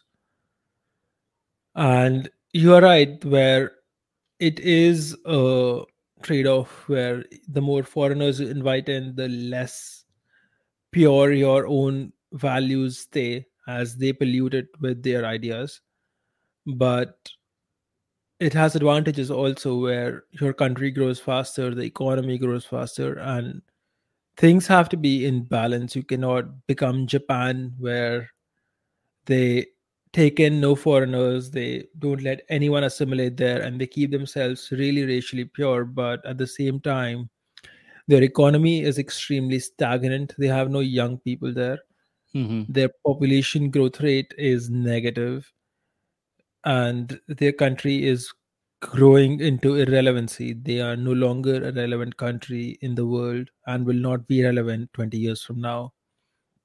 So a balance has to be struck. And the way to strike the balance is we take in the best of the foreigners, ideally the ones that have their values aligned with us. We have them marry Indians and get Indian values. The kid should think that he is an Indian, not a half breed. And the kid will ideally think he's an Indian and also work for India, but his foreign heritage will allow him to tap into the resources of the West more than the average Indian. So, yes, there are trade offs, there are negatives to having foreigners in your country, but there are also positives. And if you have a small population, you have to worry more about the things you are mentioning. But when you have 1.5 billion people, you don't have to worry as much. I think you have to worry more then, How come? because it initially it doesn't seem like much. You add in 1 million people to, let's say, 1 billion people, it doesn't feel like a large factor. But then you have to make sure that the 1 billion people are highly grounded in one central foundation. And it's like that for some time, but as you keep scaling more and more years, what happens is that that can lead to the 1 million individuals having a larger and larger impact, because you're dealing with a larger sample size. I'm trying to think how I can give you a real world example.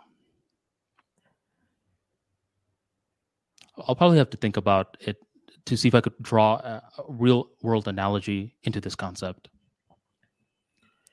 Do you The, mean something like a small fraction of population controlling a large amount of wealth in the country and dictating terms to the majority of the population? Something like that. it could be in that regards as well. Yes, that's a good analogy. The It main is the main possible, yes. yeah, the main idea I want to focus on is that whenever you're scaling any form of system, eventually new players are introduced. And whenever new players are introduced, the pro is that you're going to get unique ideas. You talk to any creative person out there, any entrepreneur out there, they say that diversity and different worldviews lead to unique ideas. The con is that now you're losing a central identity. And unless you find a central identity to ground yourself on, whether it's I'm an American, I'm an Indian, in God we trust, something like that, then you introduce chaos. And that's when you get a lot of these outlandish ideas where you're thinking, what the hell? We weren't predicting that. So you get the economic growth in one hand, and you got outlandish ideas that are not adding value, but are actually destructing the location more. I see what you mean. I think that the only way to fix it is to first see the problem as it occurs and then try and fix it. I But just I don't have a noticed good that, solution to it. I don't have a good yeah, solution. me either. It was just something that I noticed because I've just noticed how language has changed within 10 to 20 years. Where when I was in high school, when you said I'm an American, there was that patriotism. Nowadays, if you say it, it's like, look at this guy. This guy's a racist. This guy's an Oreo. Have you ever heard of an Oreo before? No, what does that mean? It's like black on the outside, white on the inside. Ah, that's a weird thing to say, man. Yeah. Nah. They have different phrases. So, and on a small scale, you could just say it in terms of a company. One of the great ways to identify it is with a company, where for a while Apple was going to go bankrupt. Did you know about that in the late 90s before Steve Jobs came Yeah, back? and Microsoft saves them. Yeah, Microsoft saves them, but then Steve Jobs really saved them because he gave them the vision again. Where once Steve Jobs went out, it was all this diversity, all these different products, no central theme. You see, and they were about to go bankrupt. Despite having all this money, still going down the hill in terms of forecasting. By the time Steve Jobs comes back in, he gives you that guiding principle. He says, look, Apple stands for great consumer products. Okay. That's what we stand for. And with that theme, now they're capable of innovating.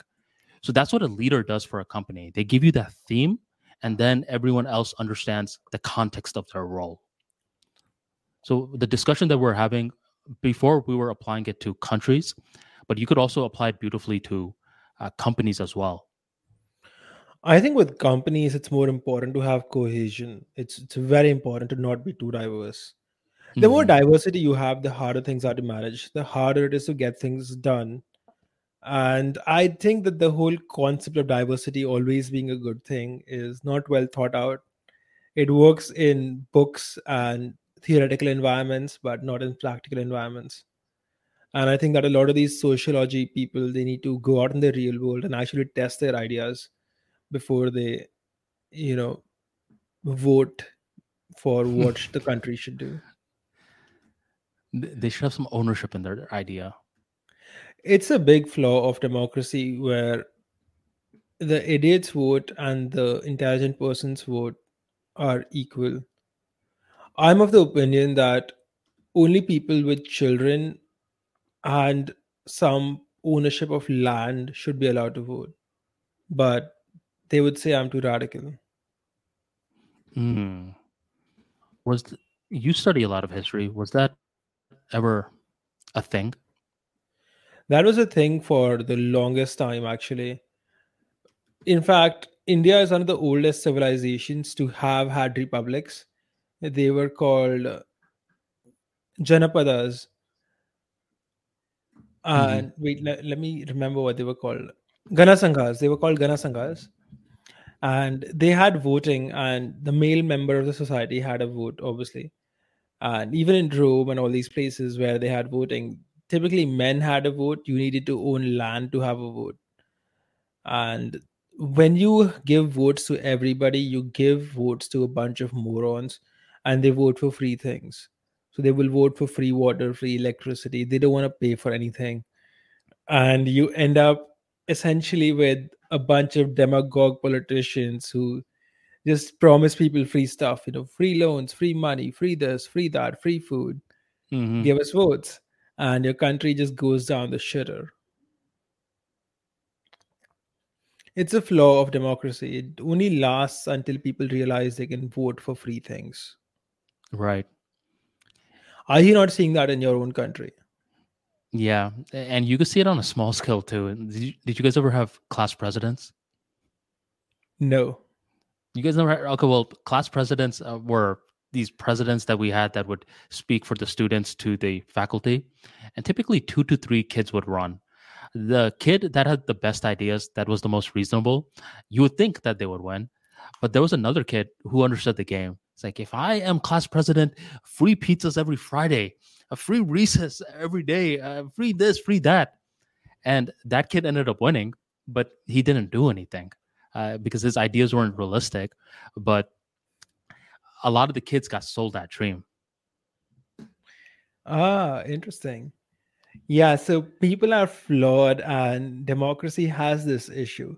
The thing is, all systems have some or the other issue, and there's no real perfect system because everything gets gamed. If you have an aristocracy, then the aristocracy gets too much power. They start bullying the random people Hmm. and they become evil. If you have a dictator, the dictator has too much power. He declares World War II, kills all the Jews, and things like that. So no system is perfect. I don't really know what the best system is, but having some kind of statesman to lead you is a good thing. Like Lee Kuan Yew is a good type of leader to have. Narendra Modi, I think so too. I think he's a good type of leader to have. Putin, I think so. I'm not sure. Biden seems like he's not all there. I don't know, but never met that guy, so can't comment. But seems like he's not he's not He's not mentally mentally sharp. there. Yeah, yeah, you could say Yeah, it, man. The thing is, with a seems lot of these retarded. lead, well, he's really old as well, but he's been like this for some time.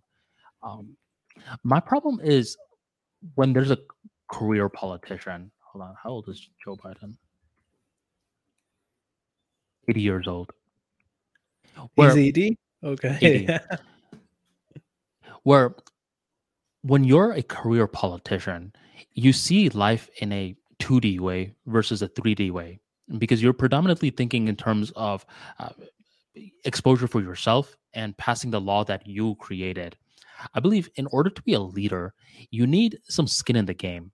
There should be a certain period where you're building some sort of company, you have a leadership position in some place. Uh, Maybe you have kids that are successful, whatever, but you need to have a certain level of skin in the game to even run for a certain political position. You shouldn't be a lifelong politician by any means I agree with you there, but it's no people vote for these people, so because they have charm not just charm. and connections as well. I think a large part of winning an election is actually getting the party approval and actually getting a ticket to run the election. It's And that. Mhm. you can only run an election if you have the money and the connections to run in the election. And for that, you kind of need to be from a political party or a political family or something. Before, the political parties or families especially mattered a lot, where if Jeff Bush for the 2016 election wasn't running in 2016, but let's say he was running 3 elections before, he most likely beats Trump. But the fact that it was happening in 2016, now, even though he comes from the Bush family, it doesn't hold that much weight because nowadays you have social media and you could do a lot of your marketing on social media. If it was 3 elections ago, you're predominantly marketing yourself on CNN, MSNBC, Fox. And chances are the Bush family already has connections with these media organizations. Where in 2016, you don't need those organizations that much. Heck, if they're talking bad about you, that's even good because now others are thinking, oh, wait, the mainstream media is talking bad about this person. Let's Something good must be going on. something good must be about this person. So the era also plays a big role.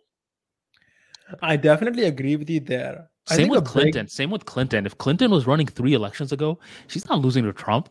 She would be guaranteed to win, but she had to for face sure, Barack Obama. for sure, Yeah.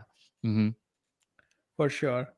I think the whole Trump thing, his force of personality and the whole comical nature of how he dealt with people really Hmm. helped him out, where he would connect with people much more than the other person. Clinton, yeah.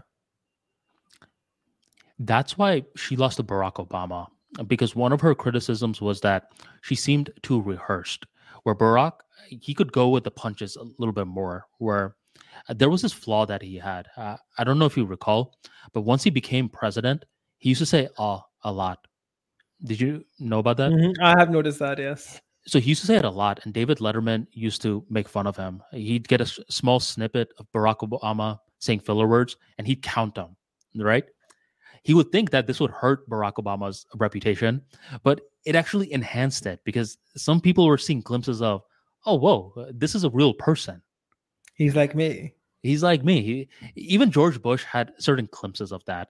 People hated George Bush, but every now and then he'd have a thing called Bushisms. He'll say certain things where this was before you could go viral, but people would be thinking, that was pretty funny.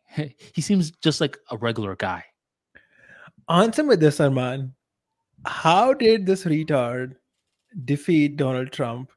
I mean, I don't like Donald Trump, but I don't care about American politics, but this guy you have right now, he literally seems like he's not there, like mentally not there. How did he beat Donald Trump? The system, man. I mean, there's talks with the stolen election. The other part is that he was Barack Obama's vice president. So anyone that wants that level of predictability, where they know that this guy is going to have that bureaucratic nature in regards to him, they know that they're getting that with Biden because Biden is not sitting down thinking of his own ideas or whatever. He's He's saying the not talking thinking. He points. can't think. Right. He's getting the talking points of the powerful and just putting words into that. So there's definitely a marketplace for Biden folks that just want predictability, that don't want a president that's going to be tweeting and stuff. that's where you're going to get Biden voters. Do you think there should be an age limit to have a politician? I saw a video of Biden like when he was younger, and that guy comes off as like a really sharp, very intelligent person, very astute. Like I saw a video of him like giving a speech on, drugs, and he's like, anyone carrying drugs more than the size of this coin, I'm going to find them. And that guy seemed much more intelligent than the person that you have today. Where the guy today, I doubt he can form coherent sentences without reading. Yeah, I mean, he's a lot older, and I'm pretty. It's been like this for some time. He was supposed to run in 2016. That's when he was sharper, but he didn't run then. And now, I mean, he was the best candidate on the Democratic side. Where there's Bernie Sanders as well, but Bernie Sanders is a little too radical as well. He's not the Isn't he best the for one who likes entrepreneurs. communism? Isn't that the guy? I saw an interview with him. Socialism, Socialism. Okay, yeah, same thing. yeah. I mean, Communism with extra steps. he's also one of those lifelong politicians. Uh, Here's the thing, man. If you are that invested in who the president is and such, chances are there's certain things that you're doing wrong in your life. You should be building your life in a way where you remember, oh, this is guy is the president. Oh, whatever. But if your whole life centers around that, the chances are you fell for the mainstream media's game, where they consistently need people interested in their latest headline stories or whatever. And if you're constantly staying updated with this stuff, chances are you're not building anything in your own life. Uh, who the president is should not be having that much of an effect on you. For sure, for sure. I think Some for the guys, I mean, masses, these though, guys, it's yeah. all they have. It's all they have. What do you mean it's all they have in terms of talking points, or do you think it plays a big role in their life? In terms of giving themselves the feeling of power, the feeling that they have control over their own life. Because for most people, they work some kind of job, they have to pay rent. And the only time they feel actually powerful is when they talk about politics because they feel like they have some control over something. And certain times, these people do play a role. Where one of my friends, he was about to get fired from his job recently because he was the only guy that wasn't taking the vaccine. And apparently, Biden was the guy who passed a law for you to take the vaccine. So, in that situation, the president does play a role in your day to day activities. I can see situations for that. But if you're one of these guys that's consistently getting obsessed with who the president is, what their latest scandal is, you're a loser to me. Man, I wish India was like that in a way because in India we had the opposite thing. We had one political party kind of in all practical aspects make it mandatory for you to take the vaccine, and the other political party wasn't like no, this is like bad for democracy, we should have freedom and things like that. The other political party was like the rules are not harsh enough, you guys are being too Mm. lenient, you're not effective enough. Like, wait a minute, what kind of cocks are you people? So both groups are taking one side. Both groups are taking one side, and the one that's not in power is saying you're not fucking people hard enough. What are you doing? You guys are not effective. Look, they're not as effective in fucking you. Did any of your friends get fired? No one got fired. Most people got vaccinated. Hmm. Were you I'm one of the few people I know of who didn't get the vaccine. were you uninvited from weddings for not getting it? Not No exactly comment. No. uninvited. I just didn't go because it was too much of a hassle to travel without the vaccine. Like I you had to see. get tested, and then within 3 days you can fly. And then while returning, you also have to get tested. And if you end up testing positive, you have to spend 2 weeks at a hospital. Like, fuck that shit. I'm not going. Bye. Sorry, cuz. I can't come. I'm not vaccinated. And they're like, oh, we understand. Thank you. Bye. So, yeah, I ended up missing a couple of weddings that I would rather have gone to because of this whole nonsense. You've talked But about it before where people get offended if you don't invite them. Do they get offended if you don't go? Did you they create get some offended if enemies? you don't come. I recently went to a wedding with my family, and we were not gonna go, but my father and my mother, they got a threat. Like, if you don't come to our wedding, we're not gonna come to yours. Like, if Ooh. you don't come to our son's wedding, we won't come to your son's wedding. So we had to go. Had to fly and go. Hmm. I mean, does the threat hold any merit? It doesn't matter if It they does. come or It not. does. It does. It holds merit. It matters. Gotcha. This is a family that you're close to. Yes, close Gotcha. fam. The thing is that they're getting married in the middle of like a work month, and everybody has to like get leave their work for a couple of days and go there, then come back, shop. It takes like at least 8 to 10 days for your entire family, and we did not intend on going for a long period, but then we ended up having to because of the threat. Arman, I have to get going. I gotta get some dinner. But do we have any questions for today? Um, there was one question.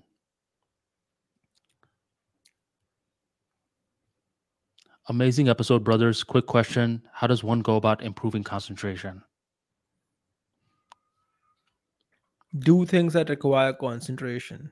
So you get better at it slowly. I would also say start creating some content as well. Where with certain groups, they find it difficult to close their eyes and meditate, even though they should. They just find it difficult to do it for a long period of time. But what me and Harsh just did for these 2.5 hours, in some ways, we were exercising our concentration. So rather than just thinking meditation is your only path towards concentration, you could do that, but create some form of content where you're no editing is involved. It's just you talking for a long period of time. I would say that whatever he wants to concentrate on, he needs to do that. For example, if he wants to concentrate on his studies, then study today for however long you want, then study tomorrow, then study the day after, the day after. And over time, your ability to focus on your studies is going to go up. Just try and make sure that you don't do other things in the middle of studying, like playing with your phone or jacking off or some stupid shit like that. Just turn off your phone, keep your hands off your dick, and study. And timers help tremendously. In the beginning, you should get a stopwatch that counts up to see how long the activity takes. But later on, once you know how long it takes, you get a timer, and a timer counts down. And once you know that something is counting down, you feel more invested in the task.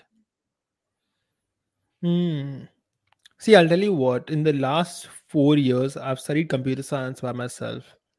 In the sense that I actually got all the education I would have gotten from going to MIT or Harvard by myself by simply doing their courses. And I was studying 2, 3, 4 hours per day. And the way I was doing it was essentially I had like a set schedule where I would wake up, I would study, and then I would start working. And that kind of really helped me out. So try that out. But really, like getting more focus is essentially about doing things that require focus and doing them over a long period of time. The reason people don't have focus is that they do things that don't require focus. They watching Instagram reels or TikTok, that doesn't need focus, that changes every 30 seconds. And because you're not using your focus, you lose it. If you start using your focus again, you will get it back. Hmm. What do you do nowadays?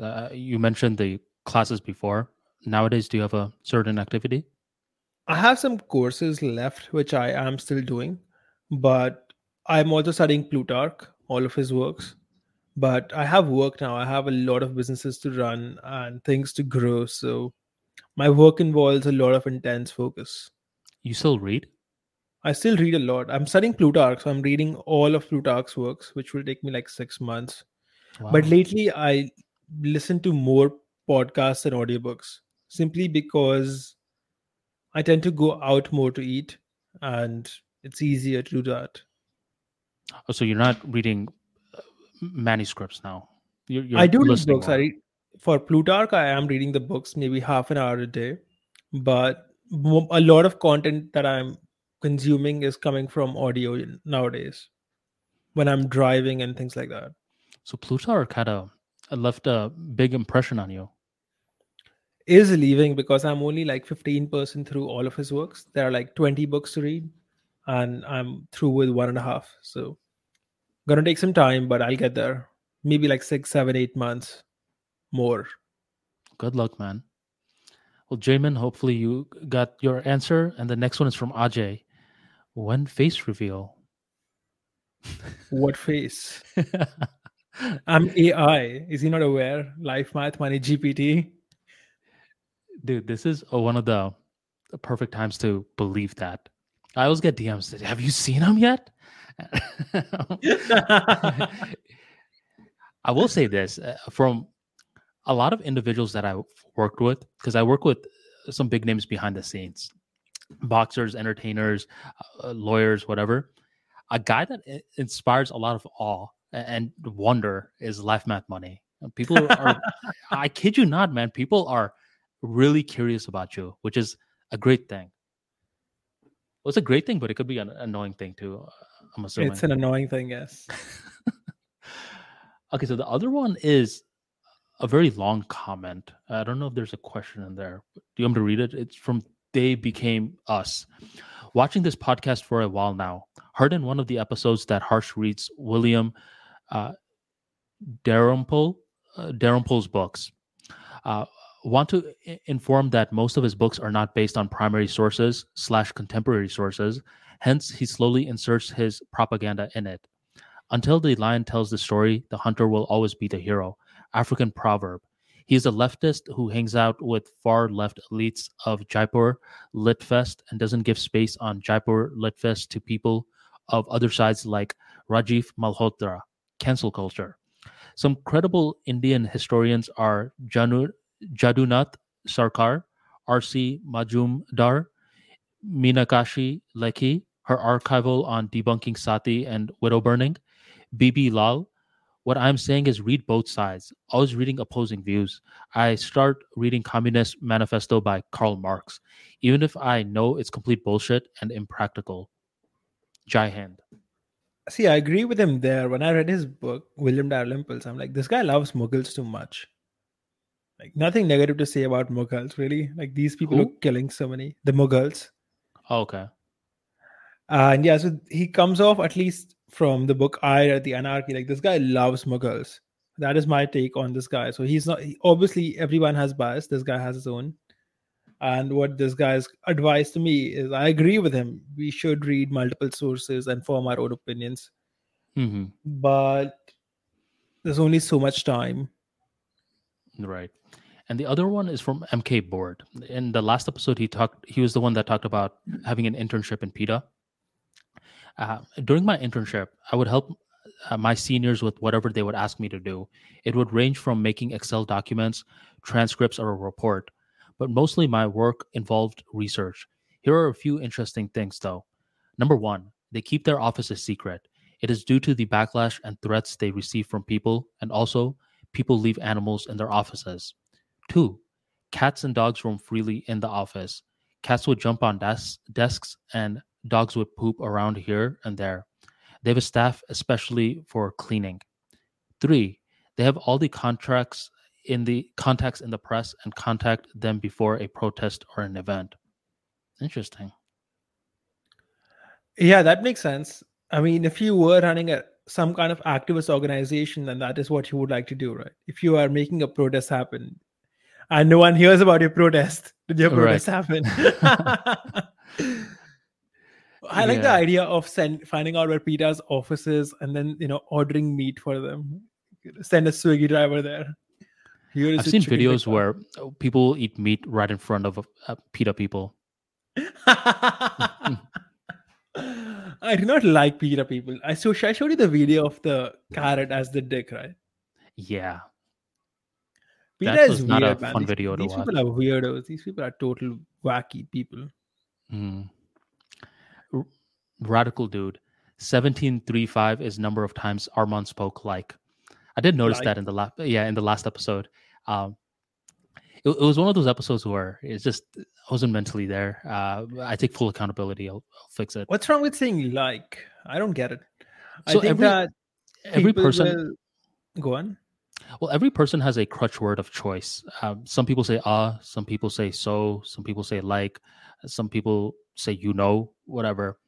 And I've noticed two things in terms of filler words, and this is a good communications lessons for people. Number one is that certain times the ideas are so grand where people will just automatically say more filler words. Warren Buffett, Elon Musk, Bill Gates. Why do they use so much filler words? Because they're trying to communicate a big idea to the public. And when you're trying to communicate a big idea, every now and then you will sacrifice certain filler words rather than pausing. Pausing requires a lot of conscious effort, where saying a filler word such as is something you're willing to do just to express this idea. That's one reason. Another reason people use filler words is due to dehydration. If they're not properly hydrated or such, chances are they're going to get sloppy with their language. It's very similar to someone who is dehydrated and going to the gym. Chances are they're going to get more cramps. And the third reason is due to informal situations, where if it's a public speaking event, saying a lot of filler words is in poor taste. But if it's something informal in nature, where me and Harsh were talking as friends, it can slip up more. So you have to be a little bit more wary of that. How long until people make a drinking game out of our filler words? Oh Every yeah. time our mansi is like, we do a shot. Do you have one? What filler word do you use? I don't know. I'll have to listen to these episodes to find out. Dope. Those are it. Those are it, my friend. A good episode. I'll catch you soon. Yeah, guys, leave us a like, comment. If you have any questions, ask us. Hit subscribe, hit the notification bell, blah, blah, blah. And we'll see you guys in 2 weeks. Bye bye. All right. Take care.